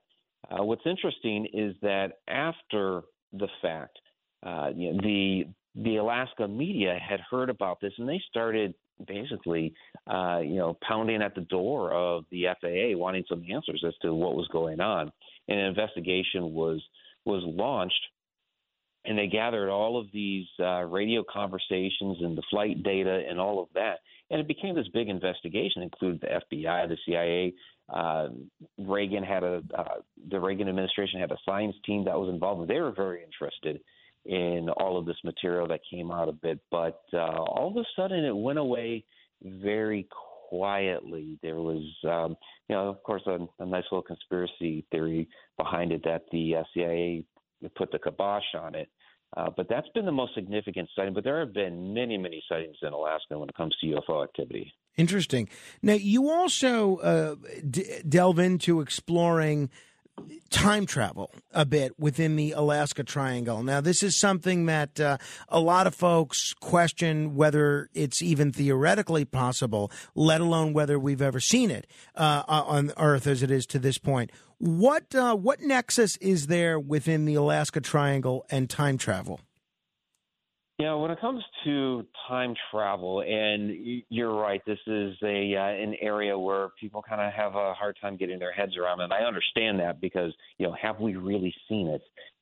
And I believe we have seen that in the form of time slips. I believe what's happening, there are many people, you see this come out in our theoretical physics in some areas, the idea that all time, instead of being linear like a river, is actually all concurrent, past, present, future, all happening at the same time, but on a different wavelength, on a different frequency. And if that is true, and you have two moments in time that happen to resonate at the same frequency at the same time, then you may get a glimpse of that other point in time. So that could be some of these cases in which people are seeing apparitions and paranormal activity, and those particular, what we would call a ghost or something like that, turns toward the person and looks at them and interacts with them as if they are the ghost. So it's like this crossing over two moments in time. And this is something I actually believe that I witnessed there when I was stationed in Alaska in the United States Air Force, where we were seeing what we would call shadow activity in the basement of the Alaska Command Building. And it seemed in those cases when we would see that activity that it was either personnel from the past or the future, or maybe even ourselves that we were kind of vaguely interacting with. Interesting. So is that what first sparked your interest in the Alaska Triangle, your time in the Air Force? Oh, absolutely. When I was stationed up there, I spent 3 years up there in the 90s, 92 to 95, and there was a lot of strange activity that happened up there. I mean, I was a young kid, and this was, the great big wild country. So I was amazed, seeing the auroras and having to deal with the snow and ice and those sorts of things. But there were always strange things that would happen. Like a couple months after I was first stationed up there, there's an airplane taking off from the Anchorage airport. It only got about 1,500 feet in the air, and all of a sudden the engine fell right off the airplane and landed in a supermarket parking lot. Yeah, it was bizarre. And what's even, fortunately, but still very bizarre, is nobody got hurt. Plane turned around, landed back at the airport. the engine landed on the back side of the parking lot where nobody was parked, and even some of the shrapnel that fell off the airplane and fell through people's roofs of their houses, and it never touched anybody. They were finding shrapnel embedded in the floor of their house, and that was it. So it was very fortunate nobody got hurt, but still a very, very bizarre incident. And people that I was talking to up there were saying, yeah, that's only an Alaska moment. You're going to witness some of those. We're talking with Mike Ricksecker. You could check out his website where he delves not only into this, but a wide variety of other mysteries at MikeRicksecker.com. That's RickSecker.com. You know, one of the things that may explain ships that go missing, airplanes that go missing, and in some ways it's a more acceptable answer in a place like Alaska as opposed to Bermuda or the Caribbean, is the weather. Obviously, when we think of Alaska, we think of snow, we think of icy conditions, we think of long winters and maybe diminished vision when you're piloting an airplane or navigating a ship. Could a lot of these missing planes and missing ships in the Alaska Triangle be explained due to poor weather or poor visibility? Oh, certainly, and many are. Some are found years later, and it's deduced through the investigation that weather came into play there. But then you have others in which, like in 1950, a Douglas Skymaster that took off from Elmendorf Air Force Base. It was a perfectly fine day. And all of a sudden, somewhere as they were crossing over in Alaska into Canada around the Snag area, just completely disappeared. Their last communication, everything was perfectly normal, everything was perfectly fine. And yet it completely went missing. Now, the United States military teamed up with the Canadian military. They were running joint military exercises at the time. They took thousands of soldiers off of that to go look for this plane. They were running a bunch of aerial missions to try to find it. Nothing was ever found. And what's bizarre about this is just a couple of weeks later, another plane went down around that same area. It was smaller. They found that immediately. There's some different theories as to what exactly happened, one of which is just before that plane went missing and just after, there are a couple of UFO sightings in the area. So some people speculate that maybe the UFOs were involved in this disappearance. One of the really interesting aspects of your book deals with a subject that you tackle in Chapter 7. And the book is, if people want to check it out, they can get it on Mike's website or on Amazon. The book's called Alaska's Mysterious Triangle. And you theorize that some of the missing airplanes that have disappeared in the Alaska Triangle might have been lost through portals, and maybe that some of these planes could have been transported through these portals and taken back in time, and that could have actually become some of the Thunderbird legends of old that indigenous peoples in the area and elsewhere were describing using the only kind of knowledge they had at the time. Is that just pure conjecture on that point, on that theory, or is there some evidence to support that? Well, and that's a great question. The conjecture part of that would be, did the airplane pass through a portal? That we don't have proof of. We do know that portals exist. NASA has even talked about a portal just outside the Earth that they call an X point, in which is basically the Earth's magnetic shield and the solar wind, that area where it hits, that actually creates a portal that opens and closes, and they're still trying to learn how that actually functions. Of course, you have the idea of the Einstein-Rosen bridge, which we commonly refer to as a wormhole. So people speculate that something like the Douglas Skymaster that went missing, that perhaps one of these X points or wormholes or portals, whatever you want to call it, opened and it passed through there. The one example of that happening would have been Bermuda Triangle. Bruce Gernon where he passed through something that he called an electronic fog that morphed into some sort of tunnel within the clouds, and he all of a sudden, in about 3 minutes, traveled 100 miles. So he was either projected forward in time or somehow sped up his plane. But in any case, yeah, the idea is if it did pass through this portal, and that's what happened, and it went backwards in time, then, yeah, what would that look like to the indigenous peoples of the area? The only context that they would have at the time is some sort of thunderous bird, something very, very loud. And, this is, when we look at some of the, ancient gods and, other ancient creatures of lore, is there some sort of real-world context other than myth that these things may have been? And we have to start looking at that because we keep finding, more and more evidence of some more than expected advanced technology in our ancient past that could account for, some of these legends.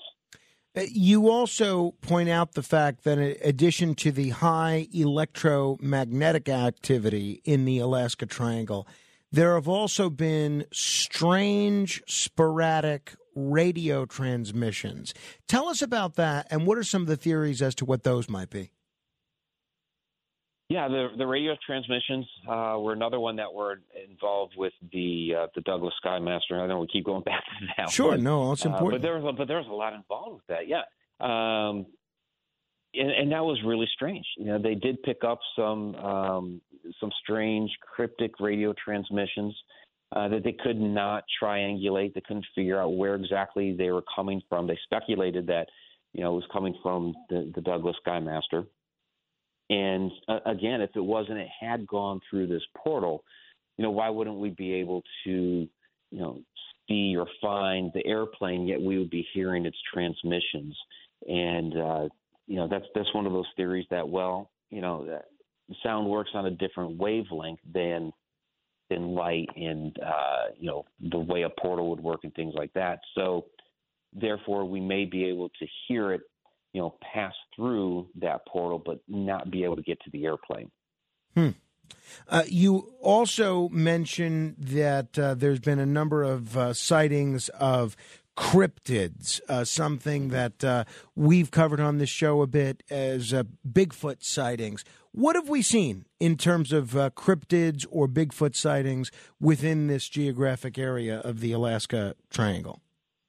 Yeah, they have quite a few legendary creatures in Alaska. Sasquatch is definitely one of them. There's one that they refer to as Hairy Man, which is around the Port Chatham, Port Lock area. It would be a derivative of a Sasquatch. There's an interesting Inuit legend of the Kushtaka, which is similar to our Wendigo legends of the Great Lakes, where it's a creature that lives out in the woods, lures people out there, and will do one of two things. Either it will devour the person or it will turn the person into another Kushtaka, which is, again, is very similar to the Wendigo legends. There's the Lake Iliamna monster, which is similar to the Loch Ness reports. But, I think more credible people were actually involved with those sightings. And then you have the legends of giants, and that's one that really fascinated me because those legends were coming straight from the Inuit lore.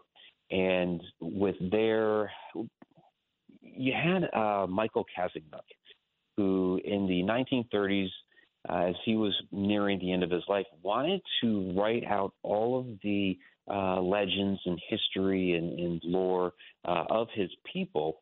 And he wrote this massive 500-page tome with all of this information. And he had a large section on giants that traversed from Siberia into the area.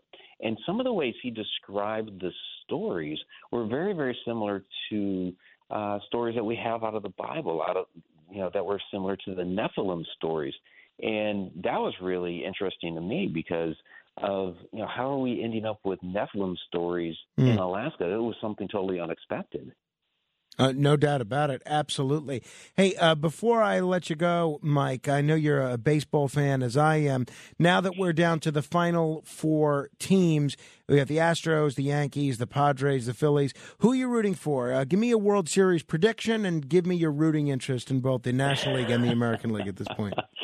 Oh, a lot of your listeners probably aren't going to like me. I'm a Red Sox fan, so I have to root against the Yankees. But, I also don't like the Astros so much either. So I guess I'm kind of rooting for the Phillies at this point. Well, it is interesting. I'm a Met fan, so I certainly think that there are more Yankee haters in our area than you may realize. Hey, Gotcha. It's great talking with you, Mike. We'll talk again soon. The next time, between now and Halloween, maybe we can even have a discussion about shadow people.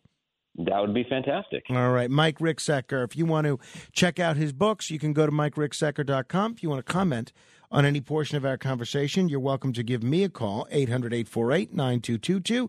That's 800-848-9222. This is The Other Side of Midnight. Straight ahead. The Other Side of Midnight. It's The Other Side of Midnight with Frank Morano.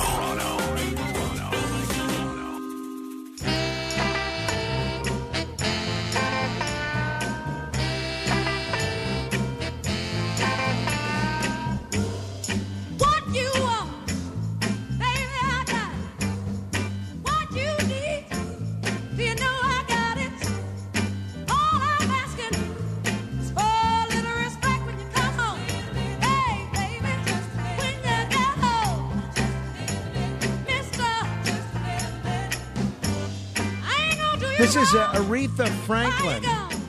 Did you know that Aretha Franklin was tracked for years by the FBI? We are going to get into that in a little more than an hour and 10 minutes. I will tell you the story of the FBI's monitoring of Aretha Franklin. Really, really wild. I mean, you think, well, I don't want to spoil it now. Just keep listening in an hour from now, and we'll tell you about some new records that have been unearthed from the FBI's vault. Fascinating, fascinating stuff. This is The Other Side of Midnight. If you want to comment on anything we're talking about, you can give me a call, 800-848-9222. That's 800-848-9222. As I sit here as someone that is probably less likely to acquire the flu. Well, maybe not literally, but at least theoretically, less likely to come down with a devastating case of influenza than I was the last time you heard my voice, because yesterday I got a flu shot. I know it takes a couple of days for things to kind of, even out, to make sure that the antibodies do their thing. And for years, I never got the flu shot. And I think 2 years ago, maybe 3 years ago, was the first time I got it. And I've now become a flu shot devotee. So now I get the flu shot every year. And I haven't gotten the flu. Now, who's to say I would have gotten it if I didn't get the flu shot? But they say this year could be a particularly rough year when it comes to the flu. They say this could be a big flu comeback year. So what we did, what happened yesterday is I came home and I was very tired, and I've been concerned that I've been waking up either due to an inability to stay asleep or because I have something to do in the middle of the day, and I haven't been able to, stay asleep. So what happens is when I drive home between 5 and 6 o'clock Eastern, everyone knows that's when I'm in the car and awake. So everyone calls me during that time. So I get all kind of revved up, right? Because these phone conversations sometimes are very animated, sometimes they're very involved, sometimes they require a lot of intellectual depth, and sometimes they're very emotionally involved. And then it's tough to go to bed right away. It's also sometimes tough to stay asleep. So what I did last night, or yesterday when I got home, is there's a bottle of melatonin. I try not to take it every day because I have some concerns about melatonin, but I really needed sleep. I mean, I've been getting very concerned about the fact that I'm only staying asleep for 3 or 4 hours. So I said, let me take 2 melatonin, 2. And it just so happened that there was a half a glass of wine that my neighbor had given me because I had 2 neighbors that had the same birthday the day before that I didn't finish, and that half a glass of wine was there. I said, let me take the 2 melatonin with the half a glass of wine. So I'm asleep by 6:30 in the morning. And I'm counting on a nice, restful sleep. There was no big need for me to get up before 2 p.m., which is when I have to kind of look after my sons to allow my wife to get some work done. And, of course, I'm asleep. Wouldn't you know it, I wake up 11 a.m. 11 a.m., wide awake. And I said, all right, let me just lie here. Let me lie here and hope that I fall back asleep. And I did fall back asleep, thankfully. And I slept until about 2:30. My wife didn't wake me up. My son didn't wake me up. Slept till about 2:30. And when I woke up, though, I think because I had taken 2 melatonin, I was still a little drowsy.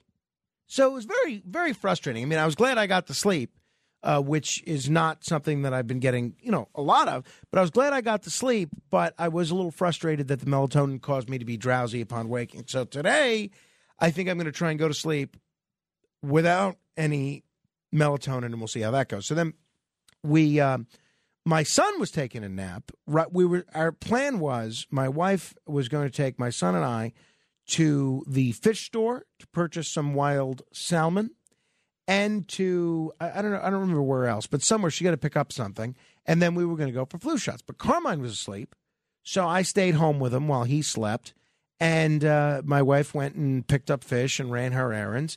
And she said, all right, if Carmine wakes up, I'll come by and pick you guys up. We'll all go for our flu shots.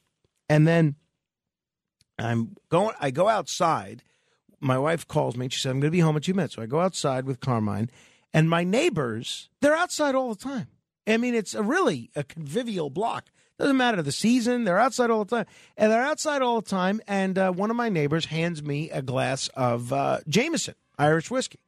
So I got to drink the Jameson, obviously. So we go get our flu shot, and we made an appointment, and my wife thought that would make it easy for us to go in and go out. They kept us waiting there forever. It was like they'd never done this before. So those of you that think making an appointment for your flu shot is going to make the process go easier, that wasn't the case for us. Hey, those of you that are holding, I'll get to you after the top of the hour. If you want to jump on board with any portion of our conversation, 800-848-9222. This is The Other Side of Midnight. Keep asking questions. This is The Other Side of Midnight with Frank Morano. They're running a strange program, y'all. Now, here's Frank Morano.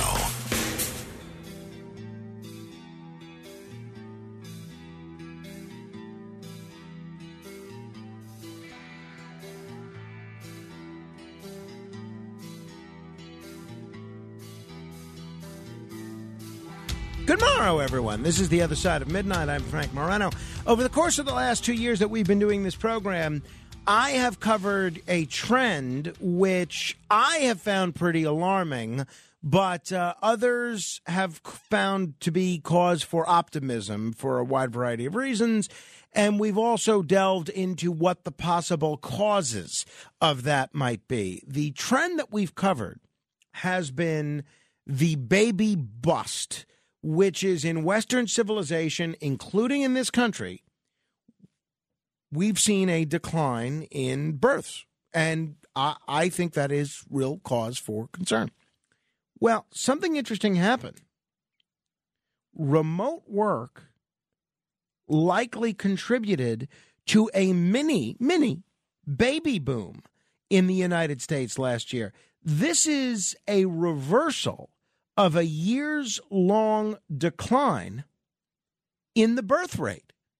There was at least a little baby boom last year, and I think this is great. There was a paper a working paper published by 3 economists this week delving into this. This is really interesting. It's also incredibly surprising. Economists predicted a crash in birth rates at the outset of the pandemic, and that led to some of the previous talk topics that we had done on this subject. We had said the birth rate was going down even before COVID, and with the fact that there was a lot of uncertainty about the economy and the prevalence of birth control and all sorts of other factors, this was likely to get worse. Well, they're saying that the quick economic recovery in this country and the rise of remote work may have changed the trajectory, which I think is so interesting. The findings suggest that workplace flexibility might be one solution to the long-term issue of falling birth rates, which is a possible driver of declining economic growth seen across richer countries.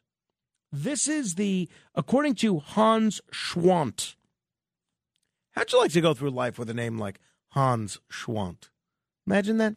So according to Hans Schwant, a professor at Northwestern University who co-authored the paper with Martha Bailey of UCLA and Janet Curie of Princeton, it's the first recession, meaning what we just went through, it's the first recession where we actually see birth rates go up. Isn't that interesting? So the CDC released preliminary data on 2021 birth rates earlier this year, and they found a small increase, and the researchers of this new paper dug a little bit deeper.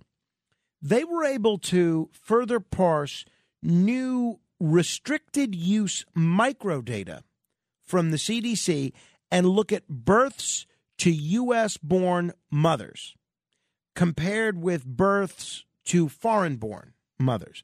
And this is what they found. And this is what's so fascinating.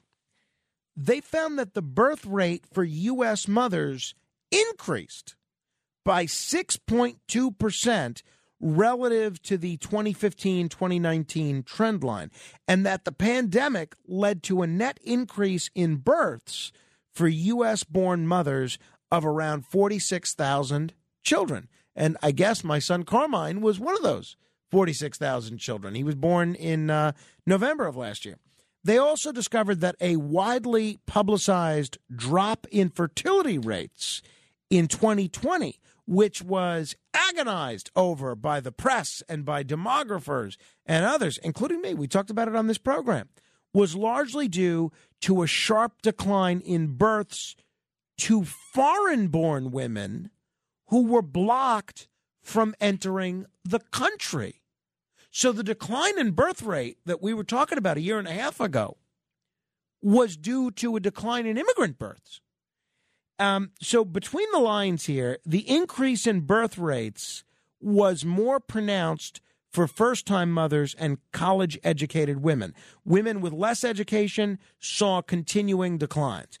Those with more education saw their financial prospects soar last year and the back half of 2020 due to rising stock and housing markets, making it a good time to have a baby, at least economically.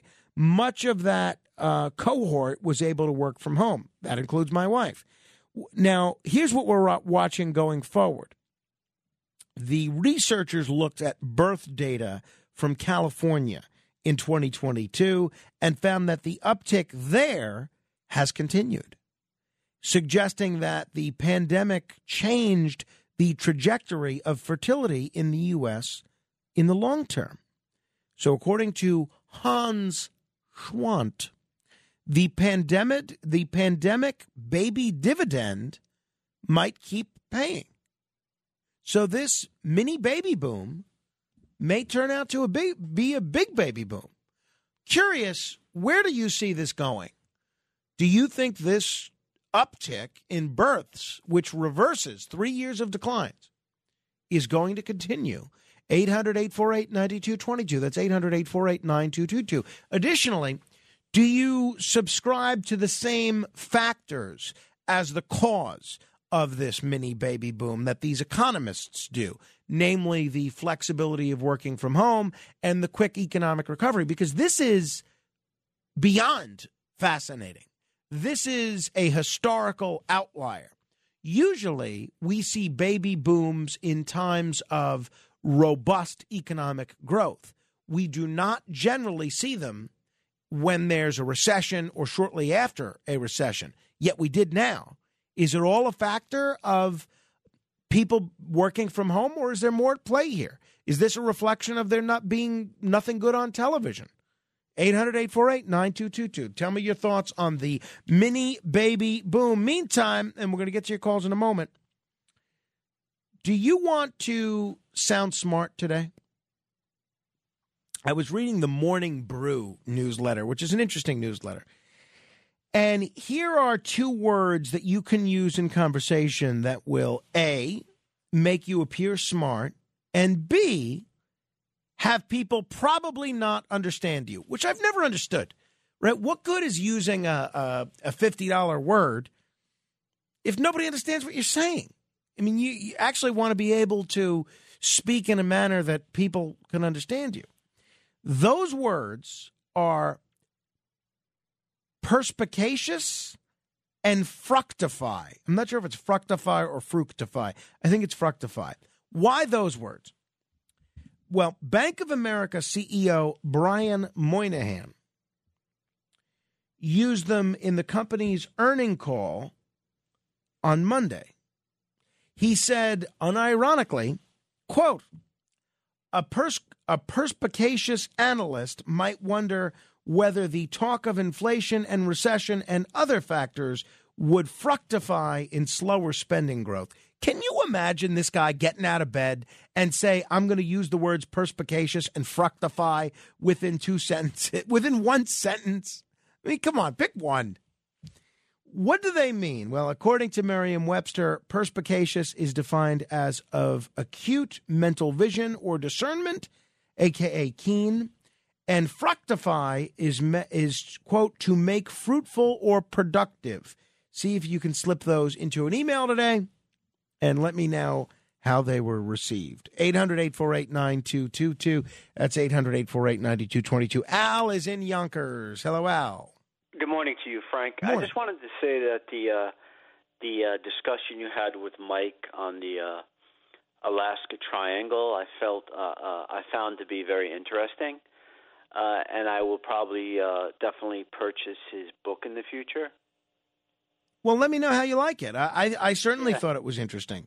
Yeah, what I liked, I've always been interested in the unknown.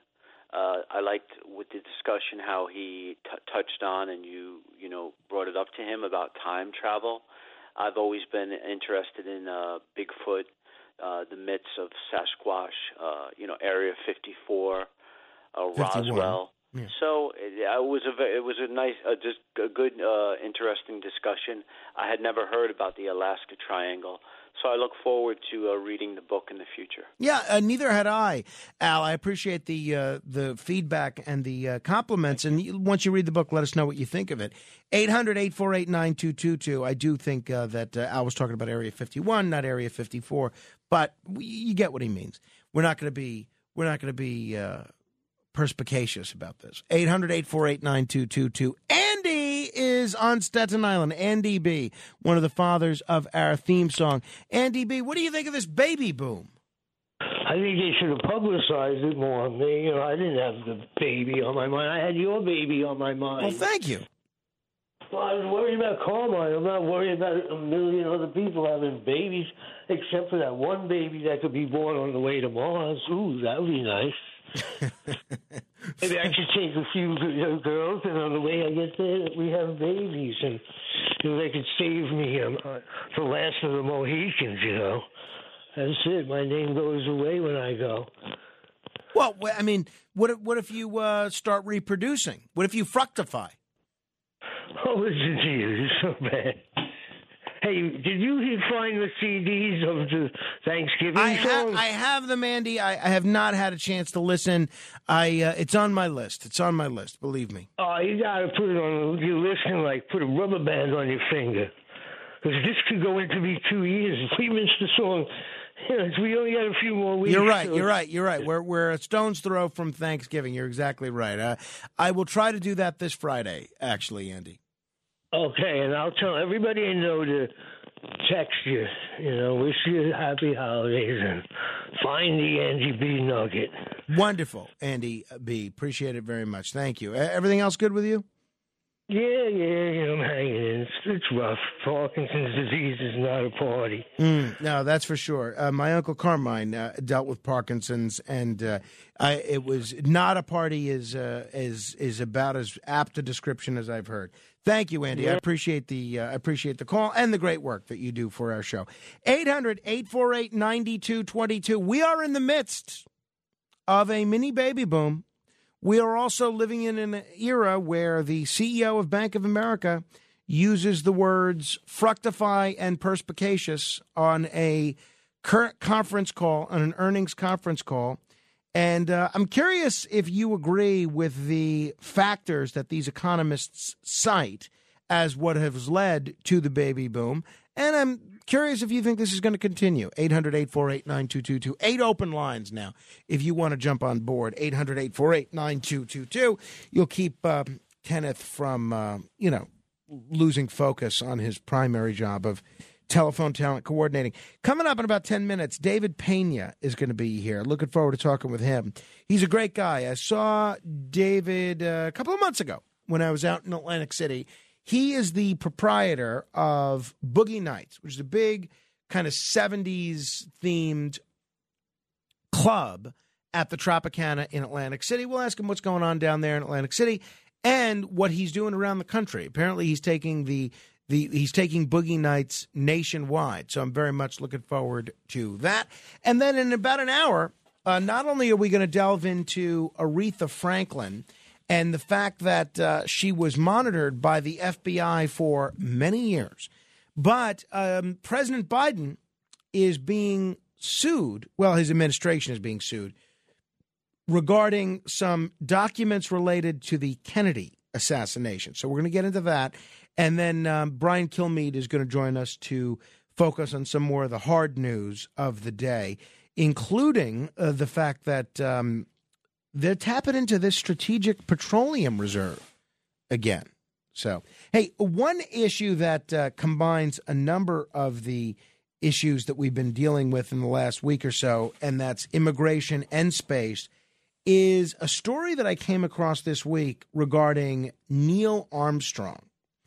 There was a headline in the Washington Post this week, how a knock on Neil Armstrong's door in 1969 is still reverberating. Obviously, 1969, everyone knows, is the year we went to the moon, and Neil Armstrong was obviously the linchpin of that, if not the linchpin, certainly an integral part of that.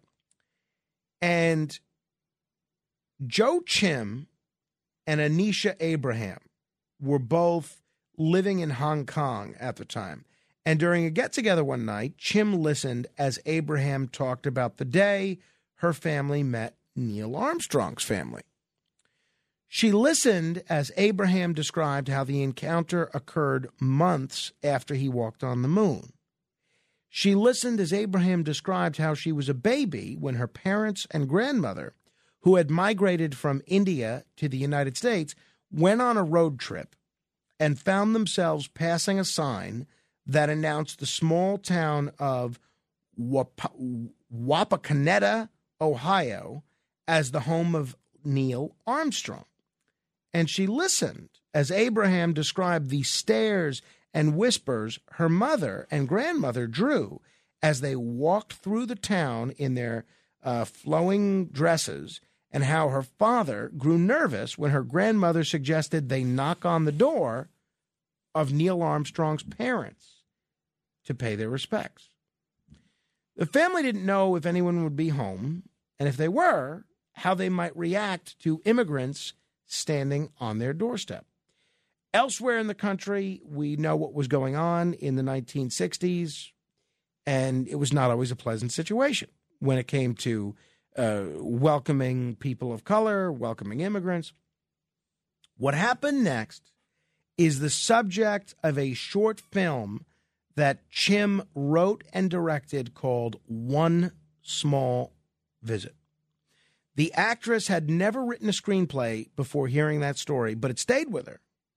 And in 2020, she started working on a draft.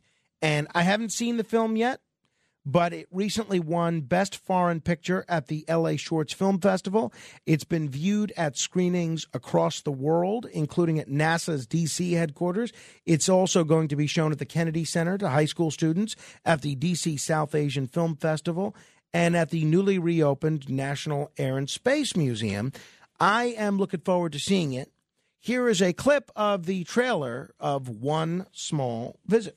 I remember now Neil Armstrong came from a small town. This is the middle of nowhere. Can we make a stop? Hello, folks. Where are you all from? Must be a long way wherever it is. We're just driving in from Delaware. Delaware. No. Where are you really from? Is this the hometown of Neil Armstrong? Sure is. His parents still live in Wappa. What are you doing? You can't just drop in on people without warning. Why not? So that is a bit of the trailer of One Small Visit. It's an interesting story. I mean, you think about who would go and knock on the door of Neil Armstrong's parents. So I'm looking forward to seeing it. We'll see how it goes. All right, let's check in over at our busy phones, 800-848-9222. All right, I guess the phones aren't so busy. Well, that's just fine because it'll give young Kenneth an opportunity to finish this ship in a bottle that he's been working on for the last few minutes. Hey, if you want to find me on Twitter, you can do so at Frank Morano. That's Frank, Morano. Curious thing has happened the last 2 days. Ever since I've been talking vocally about being shadow banned, I've noticed my tweets have started to get more response. Now, I don't know if that's because I've been retweeted by people like Andrew Yang or been having people with high Twitter accounts like John Stossel on. I'm not saying it's because I've been talking about being shadow banned, but this week, for the first time in a while, I'm seeing a more regular response, meaning where my tweets were 6 months ago, as opposed to what I've been seeing the last couple of months. So I think that's very interesting. We're also on Facebook as well at facebook.com/MoranoFan. And if you like that Facebook page, you'll get an invitation to join our Facebook group, which if you want to do that directly, you can just search Morano Radio Fans and Haters on Facebook. Al is in Manhattan. Hello there, Al. Mr. Morano, how you been? You okay? I'm doing great. Thank you. Good. Yeah, but as far as the birth rate, you never know. It might be nature just seeing a vacuum. You know, we lost 1 million people. Maybe it makes the fertility a little bit easier. You never know. Maybe cable rates are going up. And, yeah. On an aside, can I help you a little bit perhaps with some sleep advice? Yeah, go ahead. Give it to me. Yeah, the melatonin is real good, and you take too much, more than 10 milligrams, you're going to get groggy. The way to do it is take it a little bit less quick release, but it has to contain L-theanine. It's a precursor, and it's going to make it much more effective. You'll sleep a lot better. L-theanine, it's like the, and then 9. And that'll really help you. And also, I don't know if you do it or not, maybe somewhere in the future, are you, by any chance, using a CPAP or BiPAP machine? A what? CPAP or BiPAP?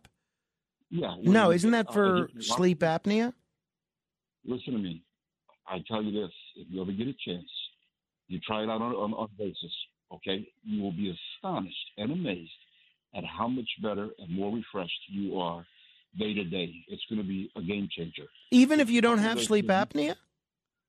Believe me, you have sleep apnea, whether you know it or not, okay? If, as Rachel ever said, that you snore and the shades are going up sideways.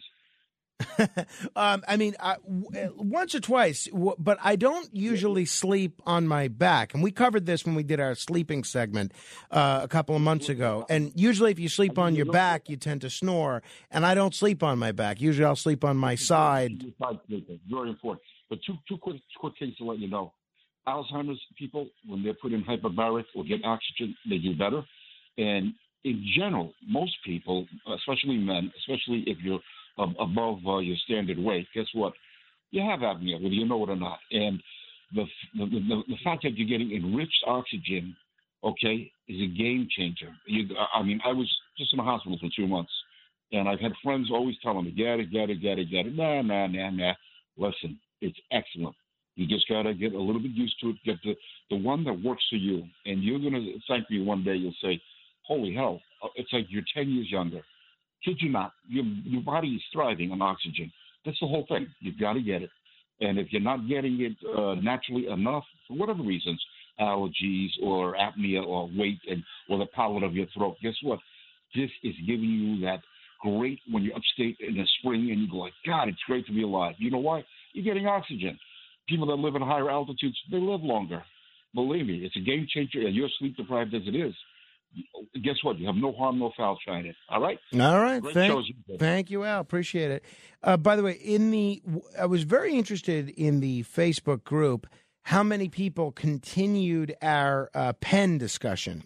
And I did make a list of some of the pens that the callers mentioned and a few others that emailers mentioned to me. And I put those in the Facebook group. And then I happened, when we were in the drugstore yesterday to get our flu shot, I obviously go over to the pens.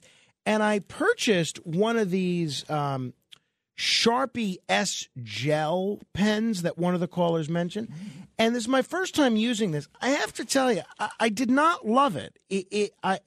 It's very difficult to write with. And when I have a pen, I am not looking for a pen that's difficult to write with. So I wasn't crazy about that. So for whatever it's worth, I don't remember who it was that mentioned the Sharpie S Gel pen. But, I mean, it takes a lot of effort to write with, and that is the last thing I want. I also purchased, and this was not one of the ones people mentioned, but I figured, all right, I'm getting some ballpoint pens. I'm getting this S Gel pen. Let me also get a roller pen. I purchased the Uniball Vision Elite. That pen, it's a dream. It's a dream to write with. What I don't like about it is I like a pen that I can clip to my inside shirt pocket, and you can't necessarily do that with the Uniball Vision Elite. But as far, I think I prefer the rollerball pen. I don't know, like I said, I don't remember who suggested the S Gel, but not for me. Not for me. I will not be purchasing this pen again. I'll still use the 3 that I bought, but to me, it's just, it's almost, I mean, it's really a lot of effort to use this S Gel pen. It's not fun at all. All right, 800-848-9222. David Pena is here. We're going to talk about Boogie Nights, talk about Atlantic City, and a bunch of other things in just a moment as we go live to Atlantic City straight ahead. The Other Side of Midnight with Frank Morano. It's The Other Side of Midnight with Frank Morano.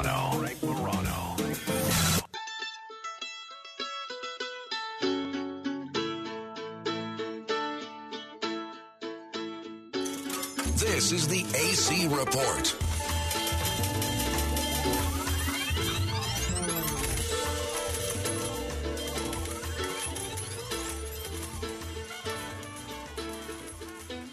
Well, they blew up the Chicken Man in Philly last night, and they blew up his house too. Down on the boardwalk, they're ready for a fight. Gonna see what them racket boys can do. Now there's trouble busting in from out of state, and the DA can't get no relief. Gonna be a rumble on the promenade, and the gambling commissioner's hanging on by the skin of his teeth. Everything dies, baby, that's a fact. But maybe everything that dies someday comes back. Put your makeup on, fix your hair up pretty, and meet me tonight in Atlantic City. I Yes, it is time for our weekly look at one of the most interesting cities in America, Atlantic City. And there is nobody that is more passionate about Atlantic City and a greater expert on what's right with it and what's wrong with it than David Pena, a legendary nightlife impresario and the owner of Boogie Nights at the Tropicana in Atlantic City. David, it's great to talk with you again. Thanks for joining me. No, it's great to talk with you. Thank you. You had a great show tonight. Well, thanks, David. David, last time that we spoke on the air, people may remember, you were also the proprietor of Planet Rose, a terrific karaoke spot at the Tropicana. Correctly. You're no longer the owner of Planet Rose. What happened? Did they throw you out of there? No. We just divided and conquered. I see. So it's all good. All good. Everything's amicable. Everything's good. All right. So, David, and Atlantic City is right now. It's a magic moment. Like Boogie Nights at Tropicana has been the best. Well, so tell folks who may not have been to Atlantic City in a while, or folks that even if they do visit Atlantic City regularly, haven't been over to Boogie Nights. What exactly is Boogie Nights? I think a lot of us remember the Burt Reynolds. Boogie Nights is film. The ultimate 70s, 80s, and 90s nightclub. And we give them the best experience they can possibly experience, whether it's visual, audio. Our staff is incredibly accommodating, and they really, deliver and give the experience and the escape that when people like us were growing up. Studio 54 meets Disney. That's a great description and a very apt description. Would you say that it caters to a bit of an older crowd than the standard Atlantic City Dance Club? And that's a great question, because the truth is we deliver to the older crowd, but now their kids are turning 21. And my daughter actually came into my club for the first time. And how'd she like it? It was amazing. We had Tiffany there, the pop singer. From I Think We're Alone Now, right? Yeah, exactly. Yeah, no, that's terrific. Yeah, and it was me and my ex-wife and my daughter, and we had a great experience. And that's what I want to, sort of convey to people. Like, this is an escape. It's a perfect place to be safe, comfortable, enjoy what you love, and just enjoy the experience. Tell me what's coming up Atlantic City-wise and Boogie Nights specifically in terms of Halloween. Anything fun Halloween-themed? Absolutely, yes. So we got Scream on a 90s night on a Thursday. And then we have, our Boogie Nights explosion on Saturday. And we're doing the Monster Mash, too. And so, obviously, we know the song, The Monster Mash, but what does that mean in terms of when you guys say we're doing it actually in the quarter of Tropicana. And what is that? It'll be a Monster Mash experience. Normally, we'd do, like, Thriller or Rocky Horror, but those kind of got played out. So we went back to the old school and did Monster Mash. So what goes on at the Monster Mash experience? Tell us about it. It will be all the characters that you hear in the songs. Oh, very nice. Very nice. Yeah. Very so there'll be nice. vampires. There'll be, everything you hear in the song will come out.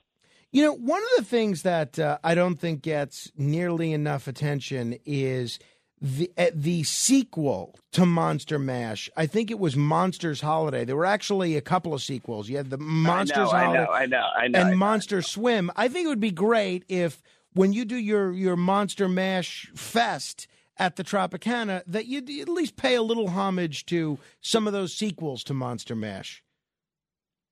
It will definitely be paid it'll definitely be done. Outstanding. All right. Hey, you are, if people just tuning, we're talking with David Pena with Boogie Nights. I understand you are launching a national Boogie Nights pop-up tour. What exactly is that? What's happening? Thank you for bringing that up. Sure. Yes, we're actually going national. We're going to do Boogie Nights either in residencies or we're going to do it as pop-ups. And so Boogie Nights is going on tour, and it will be the most incredible ultimate experience for 70s, 80s, and 90s lovers. And so where can people go to find out if Boogie Nights is coming to their town anytime soon? BoogieNightsUSA.com. BoogieNightsUSA.com. So that should really be something. Now, you've done some work out in Las Vegas as well, right? Correct. Yeah, and how do you compare the nightlife experience of a place like Las Vegas versus a place like Atlantic City? It's kind of the same thing, but for Las Vegas, for me, it's been kind of one of my dreams. I got married in Las Vegas. But divorced in New Jersey. Yeah. Right. Okay. Exactly. But the point being is we had the Elvis experience, and there's something about Las Vegas that just has this constant energy that you gravitate towards. And that's what I want to create here in Atlantic City. And I hope for everybody that's listening in New York right now and everywhere else that they know that we're going to create that experience here in Atlantic City. Well, that's terrific. And from what I understand, look, Atlantic City's always busy during the summer, even when it was at its nadir, when you had 5 casinos closed, and it looked like the long-term prospects of Atlantic City were very, very precarious. You still had basically the 10 to 12 weeks of summer, always very busy. When it gets into the fall and the winter months, that's when we kill it the most. Really? Because and I'll tell you how it lays out. So people go to dinner really early, and then they get dressed and they come out to the club on time. In the summer, it's different. So that's why January through May is our best months. Really? That's pretty interesting. Hey, speaking of the film Boogie Nights, this year is actually the 25th anniversary of that picture. Are you doing anything to commemorate the 25th anniversary of the film Boogie Nights? You just gave me an idea. Oh, wonderful. So you can cut me in. Give me a royalty for Boogie Nights anniversary night. You got it. You're in. You're in. Now, but I'm working on a bunch of other projects, too, in Atlantic City as well. Well, give us a hint. Boogie Nights is really what we're trying to pop up around the country, and I think that's the sweet spot. People love it. People feel comfortable. They feel safe. They enjoy the entertainment. They enjoy the environment. They enjoy the lights, sounds, visuals, everything. We go over the top to make people happy. And you guys recently celebrated your 10-year anniversary, right? Correct, at Tropicana. Yeah. But yeah. No, go ahead. No. We were also in at resorts for 5 years, too. So we've been around for a long time. I mean, realistically, nightclubs shouldn't last more than 2 years. We have a loyal customer following and customer base that follows us, and I can't explain it. It's like I'm so appreciative. Whether we're talking in Las Vegas or Atlantic City, and I also want to tell you, I'm appreciative that you, when I came back out to open Boogie Nights, allowed me on your airwaves. Oh, no doubt about it. I love what you're doing. I love that you stuck with Atlantic City, even when Atlantic City was having a real tough time. But for someone that may not be a gambler, right? And they may find themselves in Atlantic City because their husband, their wife, the boyfriend, father, uncle is a gambler or whatever the case may be, but it's just not their thing. It seems like entities like Boogie Nights are a great alternative to gambling for somebody that might be visiting Atlantic City but may not be interested in hitting the tables. Absolutely, for sure. It's the escape spot for everybody. Yeah. Well, this BoogieNightsAC.com. BoogieNightsAC.com and this national pop-up tour sounds pretty good. Now, I know you have spent a lot of time around the New York nightlife scene. How do you compare the Atlantic City nightlife scene with the New York nightlife scene? That's a really great question. New York was a little bit tougher when I was, when I first opened Planet Rose in New York. We had like the guys from Saturday Night Live, Jimmy Fallon, Tracy Morgan, Horatio Sands, everybody hanging out there. And so I felt like it was like an experience that most people don't realize, or understand. But I felt like they were in the groove. And so for me, I think New York City is a place that I will come back to for sure. Wonderful. Well, we'll see you when you get here. Just because I grew up in New York. David, best of luck, continued success with Boogie Nights, and we'll look forward to hearing more about this national Boogie Nights pop-up tour. Thanks a lot. Thank you. Thank you. If you want to comment on any portion of our conversation or anything else we've covered today, you can give me a call, 800-848-9222. That's 800-848-9222. This is The Other Side of Midnight. Straight ahead. The Other Side of Midnight. It's The Other Side of Midnight with Frank Morano.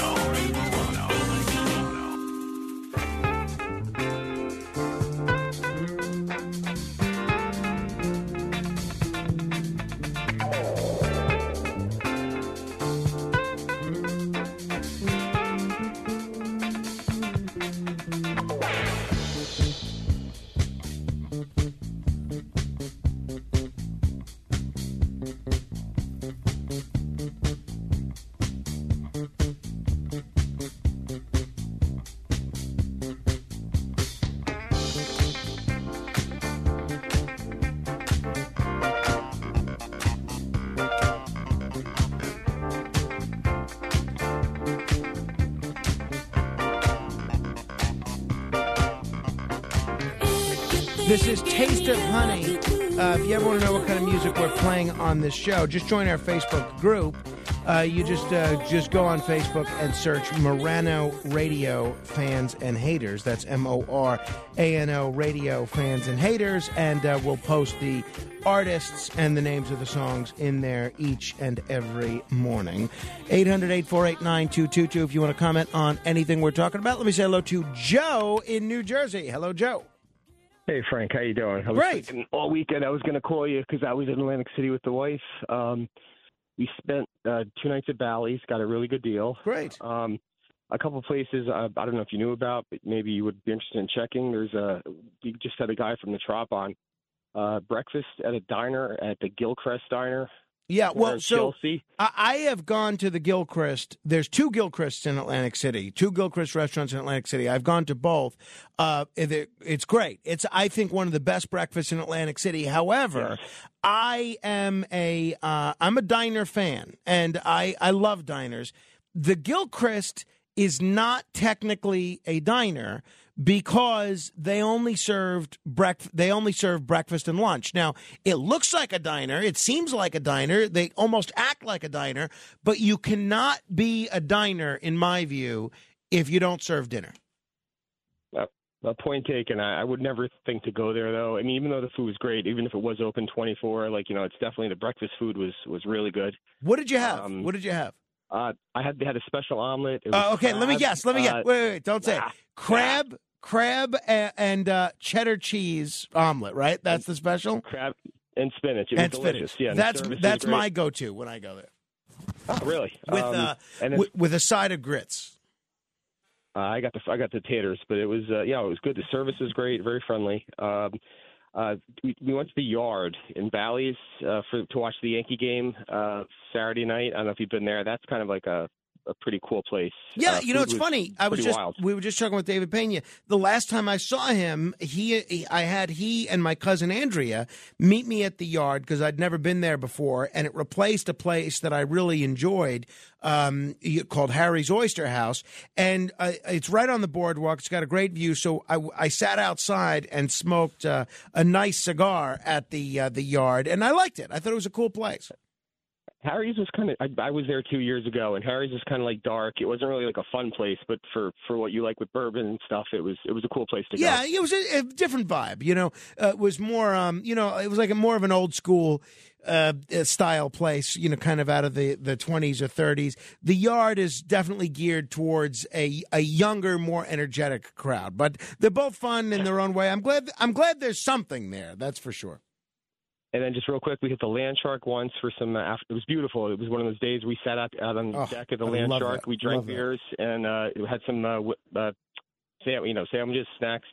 And then last thing was I sat at a table for about an hour. In Hard Rock, and hit 250 on the blackjack table in about an hour. My wife took the green chips in her purse and said, "We're leaving," and that was it. Wonderful. So you finished ahead. Yes. I love that. Outstanding. I'm still smarting over my last trip to Atlantic City. Had I only stopped when my friends went to bed, I would have been up $800, and that's $800 that I really could have used. Instead, I kept playing, and I lost all that, all my winnings and then some. So it's knowing when to quit that is integral. And if you could have a wife with you, that's always key in making sure you quit while you're ahead. Well, when you play the 25 tables and you say hit me with greens as you're winning, if you're fortunate enough to win, then that's where she pockets the green chips, the 25s, and you play with what's on the table. And then once you're empty, then I'm the same way. If I didn't have her, I would have pulled out of my pocket and said, "Let's go further." But that's it, Joe. Joe, hey, I great. told her I was going to call you, and I'm going to play this for her. She's asleep. I'm going to play your rewind in the morning to let her know that I called. Wonderful. Hey, so I'm not sure if I'm going to get there next month. Hopefully I will. But you've got to come to our party on New Year's Eve, December 30th. So mark it in your calendar. New Year's Eve. We're going to have a big party in Atlantic City, and hopefully I'll see you there. Hey, I appreciate it. Thanks, Joe. 800-848-9222. Speaking of gambling, this is the last thing I'll mention. I'm in this pool, and this guy, Ed, who listens to this show, I'm not going to use his last name, but he's a great guy, big listener, and he runs this 33 pool. And the way it works, it's really interesting. The way it works, it's totally random. You pay a certain amount of money at the beginning of the football season, and it's a couple of $100. And then every week, you're randomly assigned a football team. And the way that you win the pool is your team that you're assigned has to win with 33 points. For instance, last week I was assigned the Steelers. So if the Steelers won their game and they had 33 points, I would have won. And so if multiple people win with 33 the same week, then you split the prize. Well, apparently this year we've not had a winner for 4 or 5 weeks in a row. So for this coming weekend, the prize is something like $2,700. So right now, I am very interested in seeing what happens this year. I got to see this week. I don't have the email in front of me, but I have to see what my team is. I'm going to tell you about it tomorrow because maybe it's 2,400. This is it's week 7, right? So no, it's $2,700. So I am very interested in seeing what my team is because I could really use. Okay, here's my team. Week 7 prize, $2,800. $2,800. So if my team for this week is the Browns, So if the Browns win with 33 points, I'm going to win $2,800. So I'm a big believer in you get out of the universe what you put into it. So I am, I think it's kind of silly to pray for gambling. But for those of you that want to send some positive energy my way, law of attraction style, hoping that good vibes come my way, root for the Browns to win with 33 points, and I will be $2,800 richer. So I could really use that $2,800 this week, let me tell you. 800-848-9222. Kevin is in New Jersey. Hello, Kevin. Yeah, Frank, I'll send some good vibes your way for that. Good Wonderful. luck with that. Wonderful. But getting back to Boogie Nights, let me tell you about Boogie Nights. If you're a guy, you got a girl, take her. She'll love it, and she will love you for it. If you're a guy and you don't have a girl and you want to get one, go. It's a great place, an awesome place. My wife, when we leave, she already wants to go back. She can't wait to get back there again. She bugs the heck out of me till we go back. She absolutely loves it. And we go often, so. No, it's a great spot. And, a lot of my cousins, when they go down, they're a little older than the average, kind of club goer in Atlantic City. That's the only place that they'll go because it's the only place where that you can go and actually kind of see adults, not 22-year-olds, Absolutely. There are some younger crowds. That's true. You can tell it's the ones that their parents turned them on to that type music, you know what I mean? Because they really enjoy it. But it is absolutely an older crowd, and it's a funner crowd. And the cast there, the crew, whatever, they all dress up in costume, and they really get you into it. You know what I mean? They dress in that 70s like style and all that, and they really get you more into it. They get you more hyped. So it's a lot of fun. Absolutely. No doubt about it. No doubt about it. Thank you, Kevin. 800-848-9222. After the top of the hour, we are going to talk about this incredible story regarding Aretha Franklin and the FBI. We're going to talk about the Kennedy assassination. If there's time, I want to talk about what's happening in Los Angeles in terms of the fallout from the leaked audio of this city council president that's been forced to resign. We're going to get into that and a whole bunch of other things. Matt Blaze is here as well with Kenneth and Alex Barnard. They are getting ready for their post-show podcast, the less interesting side of Midnight without Frank Morano. Now, Matt Blaze, I see you guys record this each and every day after the show, and you guys were waiting for approval for it to be posted. I felt like I heard you say that you were going to get that approval. What happened there? What's going on? Yeah, it's still a work in progress. We are waiting for a couple different things to happen, but hopefully by next week they will be posted online. The ones that we're doing now are just dry runs, as we like to say. Now, I think that's great, but why wouldn't you, if you're doing this, and I see the effort that you're putting into it, and I can't help but think that if any of the three of you were to put any similar amount of effort into our actual show, that maybe our show would be in a better place. But why don't you guys, until it gets podcast approved to go on the website and in the podcast sphere, why don't you guys just live stream it on Facebook Live or something and then post the video in our Facebook group? I bet you a lot of the listeners that follow the show closely, they'd be into it.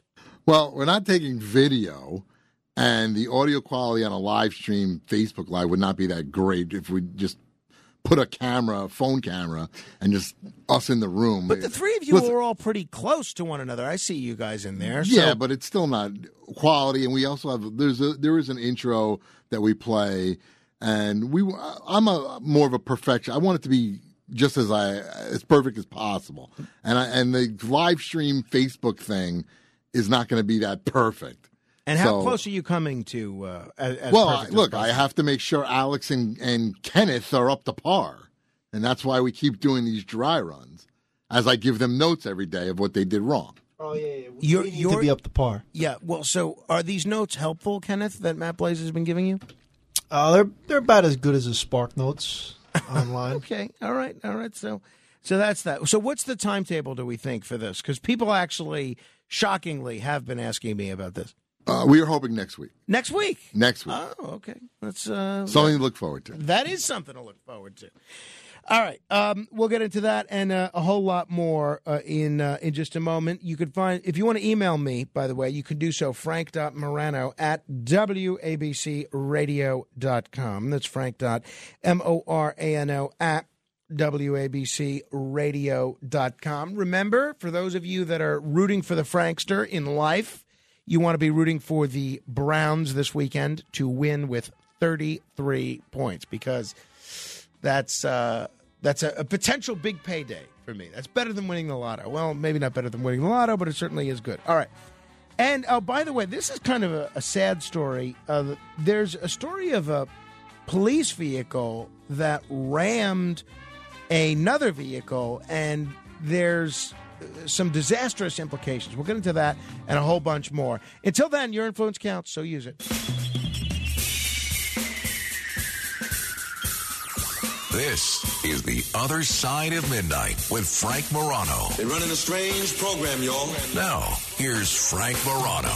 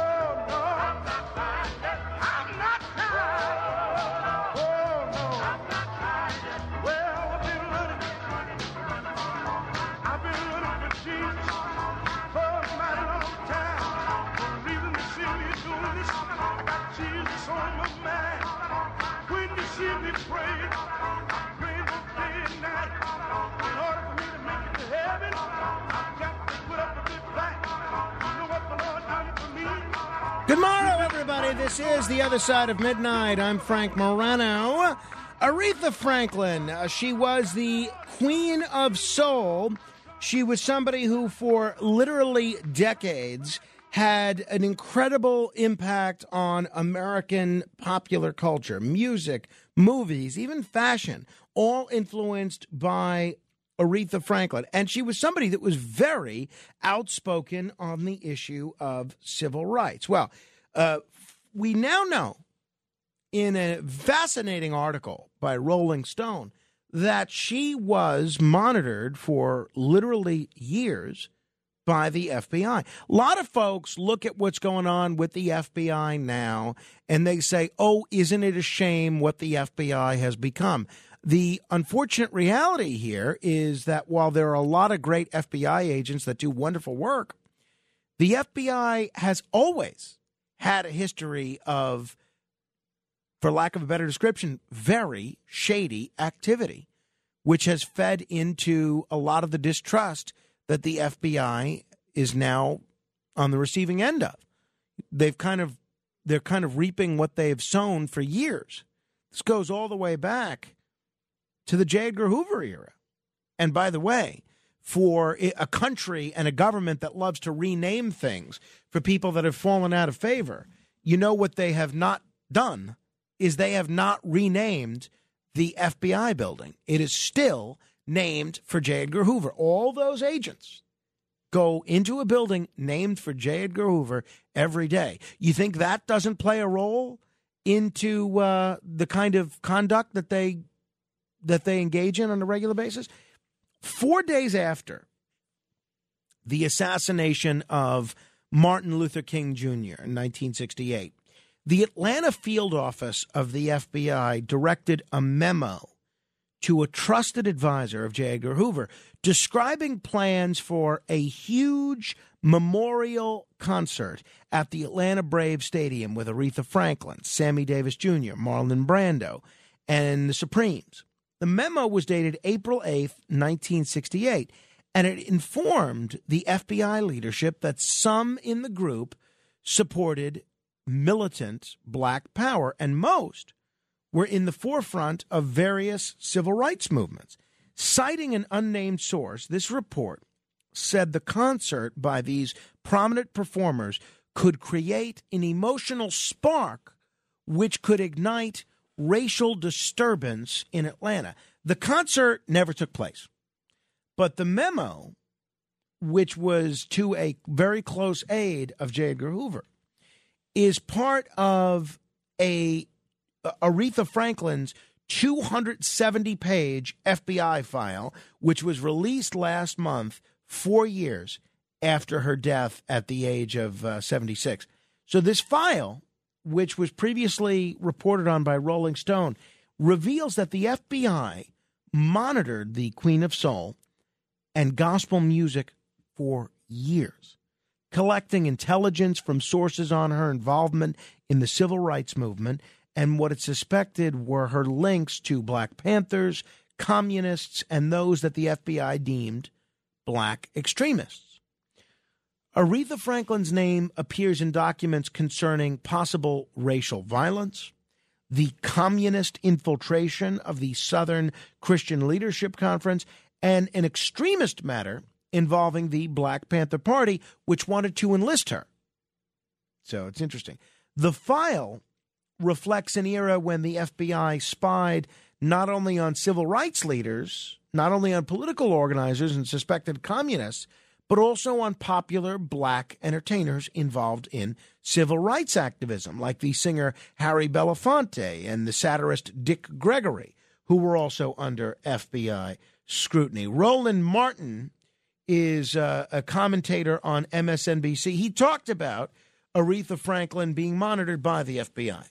One of the things that President Joe Biden should do, President Joe Biden should use his power and completely declassify and release unredacted FBI documents on every single African American who was being followed, or who was being trailed, who was being wiretapped by the FBI through the whole COINTELPRO period, because they are still hiding information about how African Americans are being tracked by this government. We were being spied on by our own government, and it was wrong then, it's wrong now, and we should have the information to know who these folks were. I really tend to agree with Roland Martin there. And I don't generally agree with Roland Martin, but my view of the Aretha Franklin situation is the same of my view of the FBI investigation into Donald Trump's campaign and Russia collusion, which is that sunshine is the best disinfectant. And the American people have a right to know that who their government was spying on and on what basis. Beverly Gage is a professor of history and American studies at Yale and the author of a forthcoming biography. Maybe we'll try and get her on this show. It's all about J. Edgar Hoover. And she said, picking up in 1967 and 1968, through the early 70s, the FBI was keeping the files on almost every major black figure, and particularly anyone who seemed to be or was suspected of being involved in civil rights or black politics. So this, to me, is very telling about the mentality of the FBI in that era. And Franklin was not only a very popular performer steeped in civil rights activism, she gave voice to the struggle for civil rights and for women's equality. Songs like Respect, songs like Think, and her father, both she and her father, who was a reverend, were both very close to Martin Luther King. And we know that Martin Luther King was a frequent source of FBI surveillance.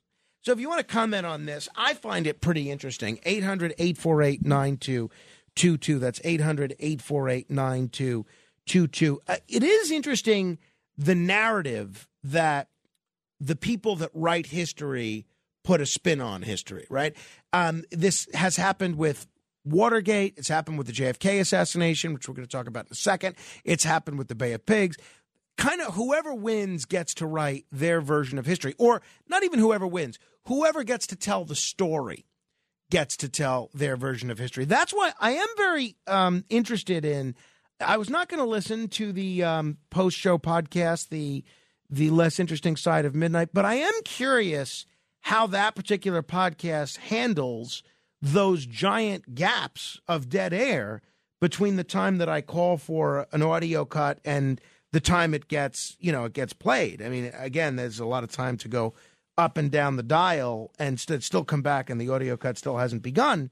But I do wonder how the commentators that are responsible for the less interesting side of midnight are going to be handling those, because they tell the story, right? Now, again, I do wish I got to fire off this audio on my own, but I think that might be in the cards in the future. I'm told that there are some improvements coming to the studio that will allow me to fire off those audio cuts on my own, so I'm not beholden to the whims of the post-show podcast crew. That is addressed, actually. It's funny that you mentioned that. Great. Yes, it is. Wonderful. I am looking forward to hearing that. Don't spoil it. We'll let people listen to it once it's posted. Now, speaking of the John F. Kennedy situation, we'll take your calls in a moment. 800-848-9222. 8 open lines if you want to comment. A nonprofit that curates an online collection of John F. Kennedy's assassination records is suing President Biden and the National Archives, as of yesterday, to demand the release of all remaining materials on President Kennedy's killing. The Mary Farrell Foundation, and two of its members filed a lawsuit in Northern California federal trial court asking a judge to throw out President Biden's order last year to postpone the release of these records related to this John F. Kennedy assassination. I'm really rooting for them here because, to me, I can't understand why 60 years later we are still shielding all of these relevant documents. Now, I don't think that there's some sort of smoking gun in one of these documents that says, oh, the real killer of President Kennedy was John Jacob Jingleheimer Schmidt. No, I don't think that's the case. But I do think there's a lot of value to the public and to history in knowing what's in these documents. So clearly, because Trump did the same thing. He said he was going to declassify all these documents, and then he kicked the can down the road on a whole bunch of them. And now Biden's doing the same thing. It seems that's the one thing that Democrats and Republicans can agree upon, which is that they love to perpetuate this culture of secrecy. Even if it's 60 years ago, if it comes to protecting the national security state and not getting these secrets out there, they love to not disclose things to the public.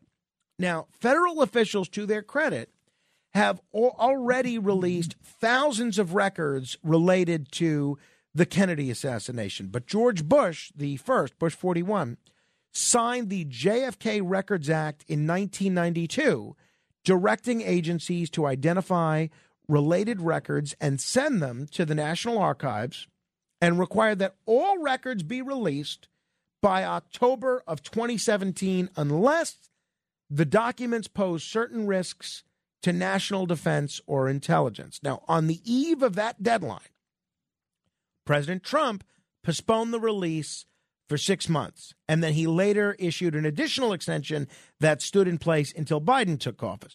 Biden does the same thing. Last October, he issues an additional extension until December 15th of this year, citing the pandemic's impact on the National Archives' ability to review the records. Please. They've had 30 years to prepare for the release of these records, including 5 years from the actual deadline. And you want to blame the pandemic that you can't release these records? Come on. There's something fishy here. Again, I'm not saying there's a smoking gun that's sitting in an envelope somewhere. In fact, I don't think there is. But I find it, the more they fight to keep these records from being disclosed, the more I want to see them. 800-848-9222. Mark Caputo is an NBC senior national political correspondent. You could tell Alex Barnard was watching a lot of MSNBC. He was on MSNBC talking about why this Mary Farrell organization is suing over these JFK archives. Because they don't trust the CIA, the government, or the White House in this case, because the national security state for, the past 60 years has kind of kept the full story of JFK's assassination under wraps. In 1992, Congress passed a law that said, look, release everything by 2017. Well, as you pointed out, 2017 came and went, and the records didn't get released. Trump delayed it. He then delayed it again, left it to Biden. Biden delayed it. after the Mary Farrell Foundation had gone through enough of the records and looked at everything, they said, we're not sure all this is going to be released in December. Let's sue. That's where they are. Here's a quote from the lawsuit. The unlawful postponement of assassination records by defendant President Biden deprives plaintiffs from becoming fully informed about the history surrounding the assassination of President John F. Kennedy in contravention of the express goals of the act. I am really hoping that this lawsuit is successful and that they are able to get some of these records released. What say you? Give me a call, 800-848-9222. That's 1-800-848-9222. Speaking of President Kennedy, there is a quote from President Kennedy and that has been reverberating in my head for the last week or two, especially. But, really since this war in Ukraine began, but especially over the course of the last 2 weeks, it is this one. Above all, while defending our own vital interests, nuclear powers must avert those confrontations which bring an adversary to a choice of either a humiliating retreat or a nuclear war. To adopt that kind of course in the nuclear age would be evidence only of the bankruptcy of our policy or of a collective death wish for the world. I think that quote is more relevant now than ever because right now in this country, we are getting closer and closer to a nuclear confrontation with Russia. And yet you walk around this country and it's almost like people don't even care. They're acting, let's talk about Kanye West buying Parler. Let's talk about whatever gaffe Herschel Walker made in the U.S. Senate race. You don't get the sense, even on the so-called serious news broadcasts, that averting nuclear war is a big priority. In the era of the Cuban Missile Crisis, that's all people were talking about. They were talking all about how to avoid getting blown up in a nuclear holocaust. These days, at least in America, I don't get the sense that this is a priority at all. I thought Rich Lowry, who you can hear regularly if you listen to the Bernie and Sid show, Rich Lowry had a fascinating column in National Review, which Stuart from Forest Hills has linked to in the Facebook group. And Stuart has been really on the money with a lot of this foreign policy stuff for the last year or so. And if you want to read that column, I think it's really well written. And I think he makes the case as to why we should be avoiding nuclear war. Because as of now, you have a situation where both sides are threatening to use nukes. Both Russia and NATO 100% understand that nukes may be used by either side and their use is never off the table. And this mutual nuclear threat is always there, regardless of what either side says about them. So both sides threatening to use nuclear weapons, not good. Not good. You have there was a headline in the Daily Mail. Biden refuses to rule out first strike use of nuclear weapons under extreme circumstances in a dramatic reversal of his campaign vow after Putin's invasion of Ukraine. And I find that pretty frightening. 800-848-9222 if you want to comment on anything we're talking about. Bob is in Yonkers. Hello, Bob. Frank, I think maybe possibly what I don't want to release all the information. There might be people still alive who can embarrass this country tremendously. Well, so let's say, give me your worst case scenario. Who might be alive and what might happen? How about Henry Kissinger? I bet he knows what really happened. Well, so you think there's a document that says, all right, Kissinger knows there was a second shooter or something I don't along know those if lines? it's going to say Kissinger, but I'm sure he knows what took place. All right, but so let's say that's the case. Why should Henry Kissinger, 50 years, more than 50 years since he's left government service, why should he get to be immune from, from knowing, from us knowing the truth? Shouldn't he have to be held to account for anything that he, and if it's not him, somebody else, may have done? Why should preventing embarrassment of former public officials trump our right to know the truth? Because many people can be destroyed politically, and it can really hurt the government. Yeah, I guess, and I see what you're saying, Bob, and I think you may be more right than wrong. I think we, as the public, we have a right to know about this, and I agree. And I don't think that embarrassing some people that used to be in the government, I don't think that's a good reason for keeping this information secret. And I find the argument by the, and thank you for the call, Bob, I find the argument by the Biden administration that this is due to the pandemic, I find it absolutely laughable, quite frankly. So that's where I'm coming from on this. 800-848-9222 if you want to comment. Now, I did want to mention a sort of a sad story. And you know what kills me? I subscribe to the Daily News, okay? And I'm supposed to have access to the Daily News website, the New York Daily News. And yet, whenever I try and read an article that I have earmarked on the Daily News, it doesn't let me read it.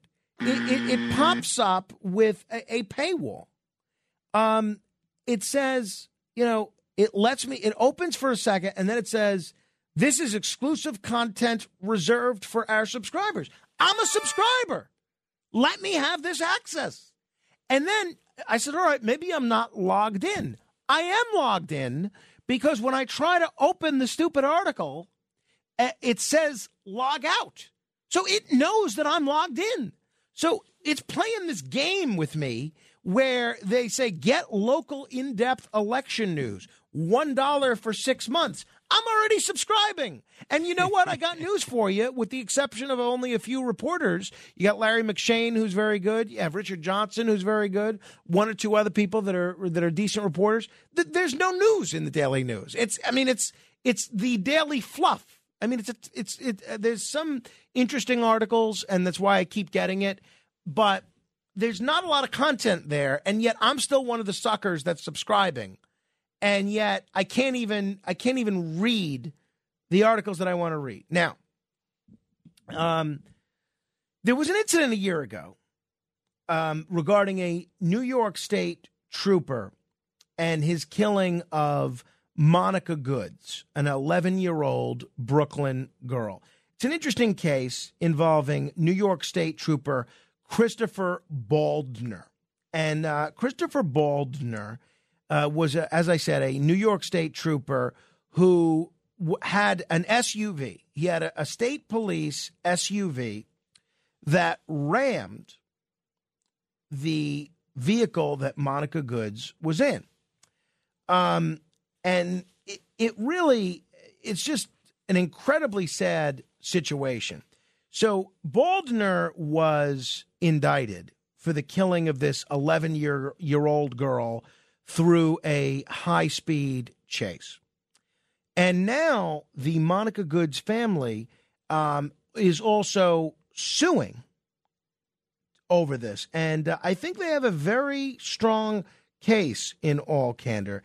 The union representing the state troopers has launched a fundraising effort to support Christopher Baldner, who was indicted, on manslaughter and murder charges. And we'll see where this goes in terms of this, both the criminal case and the civil case. Here was Monica Goods' mother in April of this year on News 12 announcing the lawsuit that we're talking about here. It's been 16 months. To me, it's like every day I wake up looking for burying your child is not a norm. It's not. And it should never be a norm. There's no dollar amount that's going to change this whatsoever. And this is going to forever be a journey that nobody wants to be on. I just want everyone who's responsible to be held responsible. And before, the interesting thing here, before Trooper Baldner was charged with murder in that case, he had rammed another vehicle the year before on the same stretch of highway. So it does raise some questions about, you know, how often state troopers are ramming vehicles that have children in them. In both cases, the initial police, in both cases, the initial police press releases made almost no mention of Trooper Baldner's actions in ramming the other vehicles.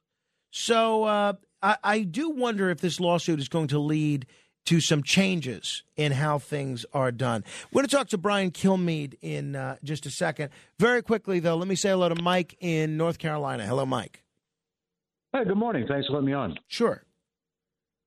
Yeah, you know, I was listening to you this morning, and I heard about these documents with JFK, and I think that it's not that it's going to end any political careers. I think that it will be so shocking what actually happened and what would be revealed by these documents that it would shake this country like it hasn't been shaken in over 200 years. Well, good. I want to be shaked. I want to be shocked and shaked. I agree with you. Then release those documents then, Mike.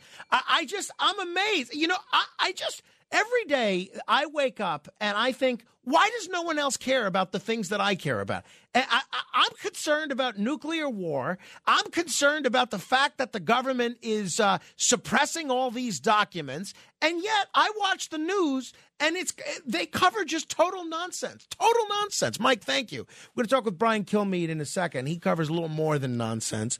But first, we're going to try and give away $1,000. If you want to try to win $1,000, be the seventh caller to 800-848-9222. That's 800-848-9222. And if you are the seventh caller, you will have an opportunity to answer 10 trivia questions in 60 seconds. Straight ahead. The Other Side of Midnight with Frank Morano. It's The Other Side of Midnight with Frank Morano. Frank Morano. Baby, baby, sweet baby. There's something that I just got to say. Baby, baby, sweet baby. You let me hang in a real cold way. Speak your name. And I feel afraid. You said I do. And I said This is The Other Side of Midnight. We're going to talk with the great Brian Kilmeade in just a moment. But first, let's try and see if we can't give away $1,000, shall we? To someone to answer 10 trivia questions in 60 seconds as part of The Other Side of Midnight presents. It's the $1,000 minute. Answer 10 questions correctly in 1 minute, and you could win $1,000. Here's your host, Frank Morano. let us say hello to Paul from Maryland, listening from WCBM land. Hello, Paul. Hello, Frank. Paul, I imagine you're a new listener to the show since we just started airing in Baltimore recently. Is that a fair characterization? That is correct, sir. Okay, all right. So let me briefly explain the rules of how this is going to work. So if you can answer 10 trivia questions in 60 seconds, you will be $1,000 richer. Simple as that. The timer will begin after I ask you the first question. You get one wrong, you lose. But if you get one right, we're going to move on to the next question so that we can get through all these questions quickly, okay? Yeah, I'm very nervous. But Don't be ahead, nervous. Frank. That's the key. That's what throws everybody. That guy yesterday, he knew the answer, but he psyched himself out. Don't be nervous. I know it's easier said than done, and I've been in your position, but it's just take a second, take a deep breath, think, and answer, okay? I'll give it my best shot. All right, there you go. That's all that we can ask. All right. What is Brian Kilmeade's first name? Brian. What continent is South Africa on? Africa. Every odd number has what letter in it?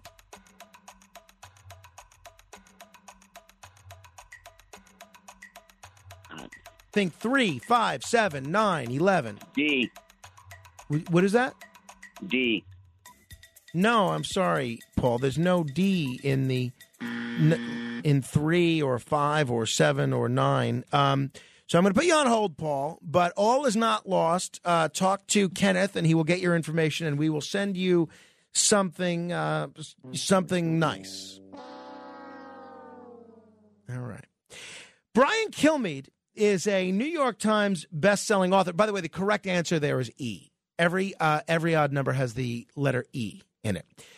He is a New York Times best-selling author, the co-host of Fox and Friends, a nationally syndicated radio talk show host, and the host of a show on the weekends on Fox News, which is just tearing it up ratings-wise. Brian, congratulations on the ratings. I saw the recent ratings. You're doing better than everybody. Yeah, I mean, we're building up, rebuilding Primetime with Dan Bongino and Lawrence Jones. So it's a fun show to do, to do something totally different. And now the big news is I took off my tie on the weekends, Frank. So if you want to make that a question of your next trivia day, does Brian Kilmeade have a tie or not have a tie on his Saturday show? I love it. I'm not going to tell you what to do. You've gotten the full Andrew Yang. I love it. That's great. I'm sure you are just as relieved as motorists around the country are that President Biden has decided to once again tap into the Strategic Petroleum Reserve. I guess the good times are here again, Brian. Yeah, I mean, it's 15 million more barrels. It's down to 1951 levels, but it's no big deal, he says. It's no big deal. We have plenty of oil there. And he's telling gas station owners, again, those rich moguls, when we pull up to Mobil and we go in there, we see how rich and lucrative and what kind of cushy lifestyle they're living because they are gouging prices, and those oil companies are gouging prices. So he says, I'm telling you guys, you got to stop. There's been no proof. He launched an investigation into it. They're not. What he's done is restrict oil and gas permits. We know that he stopped pipelines the day he walked in. He has approved less offshore drilling permits than any president since Eisenhower. So he is saying there's no war on fossil fuels. We want to make the transition. There is an absolute war. That's what I thought. Not only did he deliver, and I'm sure most of our listeners right now, your listeners, were not watching at 2 in the afternoon, but I was. He could not get a sentence out. He had totally unfamiliar with the copy, but it was all shot to the oil and gas industry for having prices this high. Now, it's a lot of people are saying this could be one of the key issues, inflation in general, but gas prices specifically, as we go into the midterm elections. Is this all political as far as you know? Is this President Biden wanting to avoid an electoral bloodbath by kind of cushioning the gas prices? No, I mean, and that's every question. And I couldn't see the reporters who it was, but it wasn't our reporters just asking. They were saying this. What do you say to people who say this is all politics? I mean, it's a few weeks from the midterms. You're 20 days into the midterms, and you're releasing more oil and gas onto the global market to get prices down. So the amount I think 150 million barrels he's already sent out there that was supposed to be for an emergency, catastrophe, a war. And he's putting it out there. Why are you doing that? Of course it's election related, and he was insulted by the question, but other people are picking up on it. And the thing is, I'm heartened by the American people, Democrats too, are realizing that Joe Biden's not doing well. I mean, why else is it that he is not asked in any battleground state to come do anything except behind closed doors and fundraise? But Barack Obama is. He's going to be everywhere in the last 2 weeks, and Joe Biden will be almost nowhere except for today. He's going to appear with Fetterman, but it's totally politics. And what I love too, and I'm sure this is not a main story, but keep an eye on it. Now these AGs are suing these banks for refusing to invest in fossil fuel companies, even though it would bring more money to the people who are 401ks or individual investors. They're divesting from them. And so when you go to, with the industry that you don't just say, hey, wait a second, give me a shovel. I think there's oil under here. You have to invest heavily in any type of oil drilling. And if you can't get financing from a bank, you really can't do it. And now what they're doing is all offense on from Blackstone and others are told just we're not drilling, we're not nothing to do with fossil fuels, we're not going to support any fracking. So now these AGs, 19 of them, are suing and then banning these banks from their states if they're found to be complicit. Yeah, and, the shame of that divestiture campaign in the fossil fuel companies, whether we're talking about pension funds, because New Jersey's talking about moving in this direction, New York is talking about moving in that direction, or whether it's banks that are engaging in that, is that it deprives the shareholders, which might be the pension fund, might be the banks, of a say in how those companies are run. So if they are doing the wrong thing, then the best way to get those companies to change their behavior and explore, clean energy technology is to have a broader investment, not to totally divest. It really doesn't make a lot of sense. It was all the above. I like the Trump strategy and the Bush strategy of all the above. And I think that Obama ran on that, if I remember correctly. That means, hey, you know what? If you and I want to go invest in a company that we believe is going to bring the best battery possible to the market and beat up oil and gas, go ahead. No more power to you. But who's building the charging stations and where are we getting them? And right now, the president yesterday announced his major move, $3.5 billion of our money. I love the way he's acting like he's coming out of his pocket. But he's taking billions out of taxpayer dollars to push forward a more ESG exploration and manufacturing. But right now, it all exists in China. Yeah, no, it's certainly going to be very interesting, and no doubt one of the key issues going into the midterm elections. Less than 21 days until the midterm elections, and Real Clear Politics is predicting that the Republicans are not only going to win the House of Representatives, which a lot of people have been predicting for a while, they're saying that the Republicans are likely, at least at this point, to gain control of the U.S. Senate. The way they have it handicapped now, they have the Republicans winning 52 seats. They have the Republicans winning in Nevada, which would be a major coup, and really the dissolution of the Harry Reid machine there in North Carolina, Florida, Wisconsin, and even in Ohio with J.D. Vance over Tim Ryan. Does that jive pretty well with what you're seeing on the ground? I know you've been doing shows from places like Georgia and elsewhere. Do you think that the Republicans actually could win the Senate this year? Well, yeah. In fact, I just got a note this morning. Herschel will be joining me Saturday night at 8. He'll probably be our lead guest. Adam Laxalt might come on, too. He's the one who's been leading the current Senator Masto, in Nevada. So I think that's going to go. Herschel, I think he and Warnock probably aren't going to get 50%. That's how close it is, which means there'll be another runoff. Get this. I think it'll be January 5th. So we might not know the balance of power. But I'll tell you, keep an eye on Blake Masters because this guy's got talent and he's got financing. Peter Thiel just gave him zillions of dollars. And Mitch McConnell backed out. He said because Peter Thiel's doing it or he didn't believe in the candidate that Trump backed.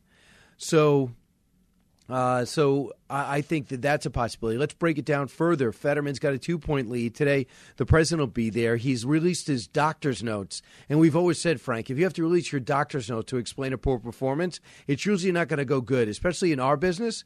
If I had to say, listen, I had a very bad show, but let me just read my doctor's note excusing me. So Fetterman is going to be reading his doctor's notes.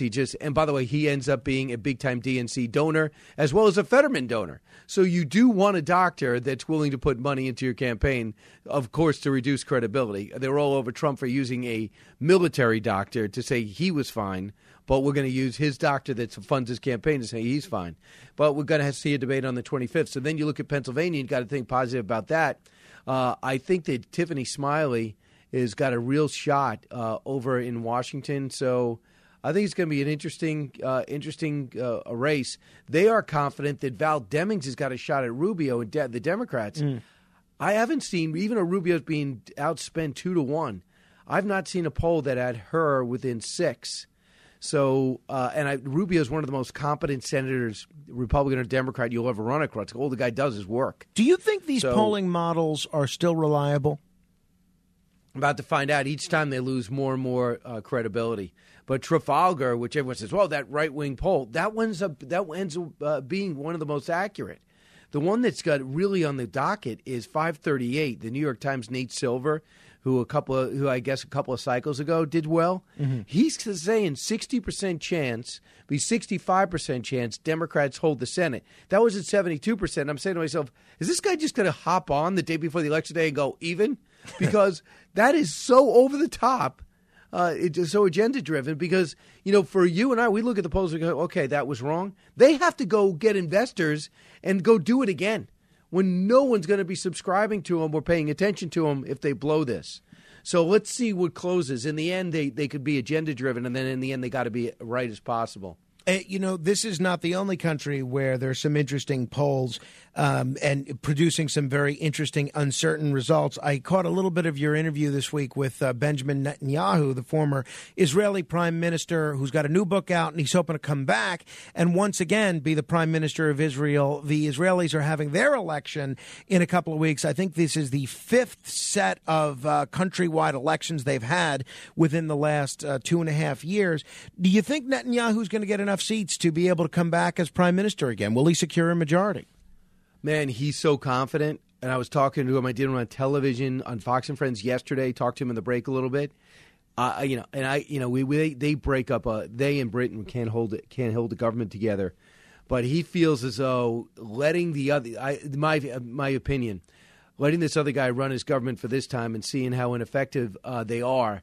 Also, I think it's so embarrassing, and I asked him this, too, that they're not supporting Ukraine. They're staying out of it, not even supporting missile defense, maybe a few MREs. I think that's criminal. They're a democracy. They get it together. What would they ever permit their land to be invaded and not to support them? I just think it's bad. But Netanyahu feels as though he's going to do it, be able to hold it, and I think he feels that people miss him. So I think he's going to get back there. The book is excellent. What he does in the book, if anyone who covers Israel, you need to know the history. I remember when I first started at Fox, I got VHS tapes out of the library that just said the birth of Israel. And what happened in 1917, and what happened in 1930, and what did Truman do? What did FDR not do? Why did the Britons turn around on the Balfour Declaration? And then it turns out his dad did a lot of lobbying in our country in the 1930s in order to get Republicans and Democrats to pressure each other to recognize Israel and to think that his brother was a war hero, he was a war hero, and then would emerge as a prime minister. So it's a really good book to give you some competence on the issue and why he believes the Palestinian cause is all synthetic and how it was just roused up from basically an Arab creation. But it gives you some context. And I believe he's going to be joining me on One Nation, too. Oh, wow. That's an action-packed show this weekend. Tuesday, we saw, after 9 hours of jury deliberations, a federal jury acquitted Russian policy researcher Igor Danchenko on 4 felony false statement charges as part of the Durham probe of misinformation that triggered the FBI probe of former President Trump. This is the second high-profile acquittal that we've seen as it relates to all this. What does this mean for the future of the Durham investigation, if anything? Well, I got to get Bill Barr on, and because he's the one who hired Durham. The only thing I would say is this. Convictions, I know what it's about. You go to law school, you got to get conviction or exoneration, and that decides wins or losses. I actually don't look at it that way. For the longest time, we read stuff, we get perspective, we have sources, and we say, this is where the story is. This is the Russia hoax, or this is the Russia investigation. This is the reason that the proof that Donald Trump colluded with Vladimir Putin, and here's the proof he didn't. So we go back and forth, and so many people listening to us right now are working their second job. They don't have time to delve into the Mueller report. But if you just look at some of the revelations that have emerged from this trial, about Sussman pretending to be just a concerned citizen and dropping off false documents to the FBI. And yet he was manufacturing those documents. And then you find out that the Steele dossier, not only was it not true, but used to follow people and get warrants to screw up lives of Carter Page and Papadopoulos and Manafort and Trump, he contends. But they knew it was not true to the point where we found out in that trial that the FBI said, hey, guys, I'm trying to use the dossier to prove to a FISA court and others and to media members that it's true and that Trump is corrupt, but I can't prove it. Christopher Steele, you wrote it. Can you prove it? He goes, no. They go, Chris, if we give you $1 million, would you prove it? I'll pay $1 million. Prove it. Take as much time as you need. He says, I can't. And then he said, okay, why? Well, the guy that gave it to me, he can't. Who's the guy that gave it to you? Dushenko? Where did he get it? He got it from Russian news reports and of somebody who knew somebody in Russia that told him this took place. So he couldn't even tell us the source. And guess what? Dushenko was outraged that Christopher Steele took what he said was hearsay and put it into the Steele dossier. Dushenko said, wait a second, I didn't tell you this was authenticated. Steele says, yeah, it's authenticated. Who hired Christopher Steele? Hillary Clinton. Excuse me. So, okay, Dushenko wasn't convicted of lying to the FBI 4 times because the FBI came and fought it with mind-boggling. They fought Durham. Don't worry, he lied to us. We don't worry about it. So FBI says, you could lie to me. I can't lie to him. You can't lie to the FBI, but Dushenko could. And the FBI went to bat for Dushenko. So all I can tell you is what I just told you is under oath. So it's all true. And when Trump says it was a hoax, he is actually not exaggerating. It was a total hoax. And when I tell you the country was hurt for 2.5 years and we wasted millions of dollars doing it and so many lives from Flynn to Manafort were screwed up for no reason, destroyed for no reason, that is not a rumor. That's not my opinion. We know that's fact. And he's going to write his complete report if they let him. Biden might stop him from finishing off and writing what his conclusions are, which, of course, they would have to take the White House back to get that going again. Finally, baseball playoffs. We're down to the final 4 teams. You got the Padres and Phillies tied at 1 in the National League Championship Series. Yankees lost their first game against the Astros yesterday. Kind of a disappointing finish to that game. Where do you see the World Series going at this point, Brian? I mean, a betting person would believe the Astros are going to get through, and I think the Padres are getting through. But what I want to happen is the Yankees live up to their potential and beat the Astros. And what they showed me early with that unbelievable catch by Aaron Judge and the home run by Harrison Bader, which, by the way, give Brian Cashman credit. I mean, they said, why'd you get a hurt center fielder? He was unable to contribute and he gave up Jordan Montgomery. Now you know. This guy's an engine. This guy is going to be great for a long time and is from the area, so he wants to be here. But listen, I don't want to insult all these baseball guys listening, but if you have a pitcher in such rhythm that he struck out 7 straight guys, can you at least step out of the box, screw up his rhythm, go in there, change your batting glove, tell your bat's cracked, just slow it down a little? I mean, why are we allowing the Astros? Why are we allowing these guys to get into a rhythm and just go down? So the Yankees win by a final score of 4-2. They were up 1-0, give up 4 straight runs and score a little bit late. So the Padres took game 1 8-5 against the Phillies, who Joe Girardi still can't believe that that's the same team he left. So that series tied at 1 apiece. Let's see the Yankees get one game here. And then there's really the first time I remember them taking on anybody feeling like the underdog. But after sweeping the Mariners in 3 straight games and having all this rest, and the Yankees having to go 5 with the Guardians, they're definitely the underdog. Let's see if they can relax and get one. They get one, all the pressure's back on Houston. Brian Kilmeade, it is always a treat to chat with you. I'll see you soon, my friend. And don't forget December 2nd. I'm there, Frank. man. December 2nd, Newark, New Jersey. It's on all my right. calendar. How do people go get tickets? Tell people. Oh, yeah, just go to BrianKilmeade.com. Click on the tickets. And then we'll see you on Friday night in Newark, New Jersey. It's going to be a lot of Fox surprises. Frank's going to be there. We're going to get him on stage, be able to take your questions, and talk about 1776 history, not 1619. That's right. We're going to do a live version of the $1,000 Minute in person on December 2nd. Brian Kilmeade, check him out at Fox and Friends and on the radio. We're going to do 15 seconds of fame in a moment. You can be heard for 15 seconds by dialing 800-848-9222. Straight ahead. The Other Side of Midnight. It's The Other Side of Midnight with Frank Morano.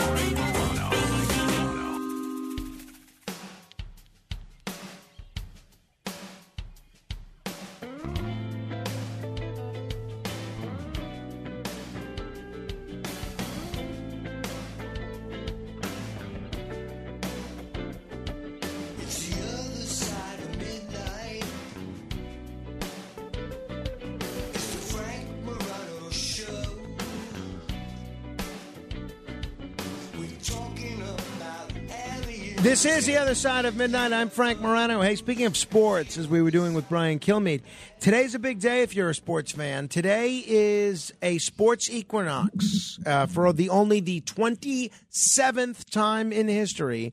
All four North American pro sports leagues, baseball, football, hockey, basketball, they're all going to be in action today. So if you're a sports fan, today is your day. If you're a fan of talk radio, it's your day always at this time because you get to comment for 15 seconds. The Other Side of Midnight. This is 15 Seconds of Fame. Joe in Ronkonkoma. I want to wish a very special 80th birthday to my mother-in-law, Mary, in East Northport. Happy birthday. Let's go, Yankees. Mike in Lake George. Shout out to Giuseppe in Ronkonkoma. Frank, I got a buddy of mine who was telling Ken. He retired from Caesars Atlantic City, 41 years. Tony, I call him Scooter. You can't even text him when the Yankees are playing because he'll jump out of his socks. But anyway, good luck to the Pinstripers. Good luck to the Pinstripers in Houston. Neil. No matter what happens with the sports equinox, the Mets still suck. And finally, Fred. Hey, Fred, my friend Sal. He kept going to work at Ronzoni every day, even though he didn't work there. Fred, on that note, Frank Morano, good day.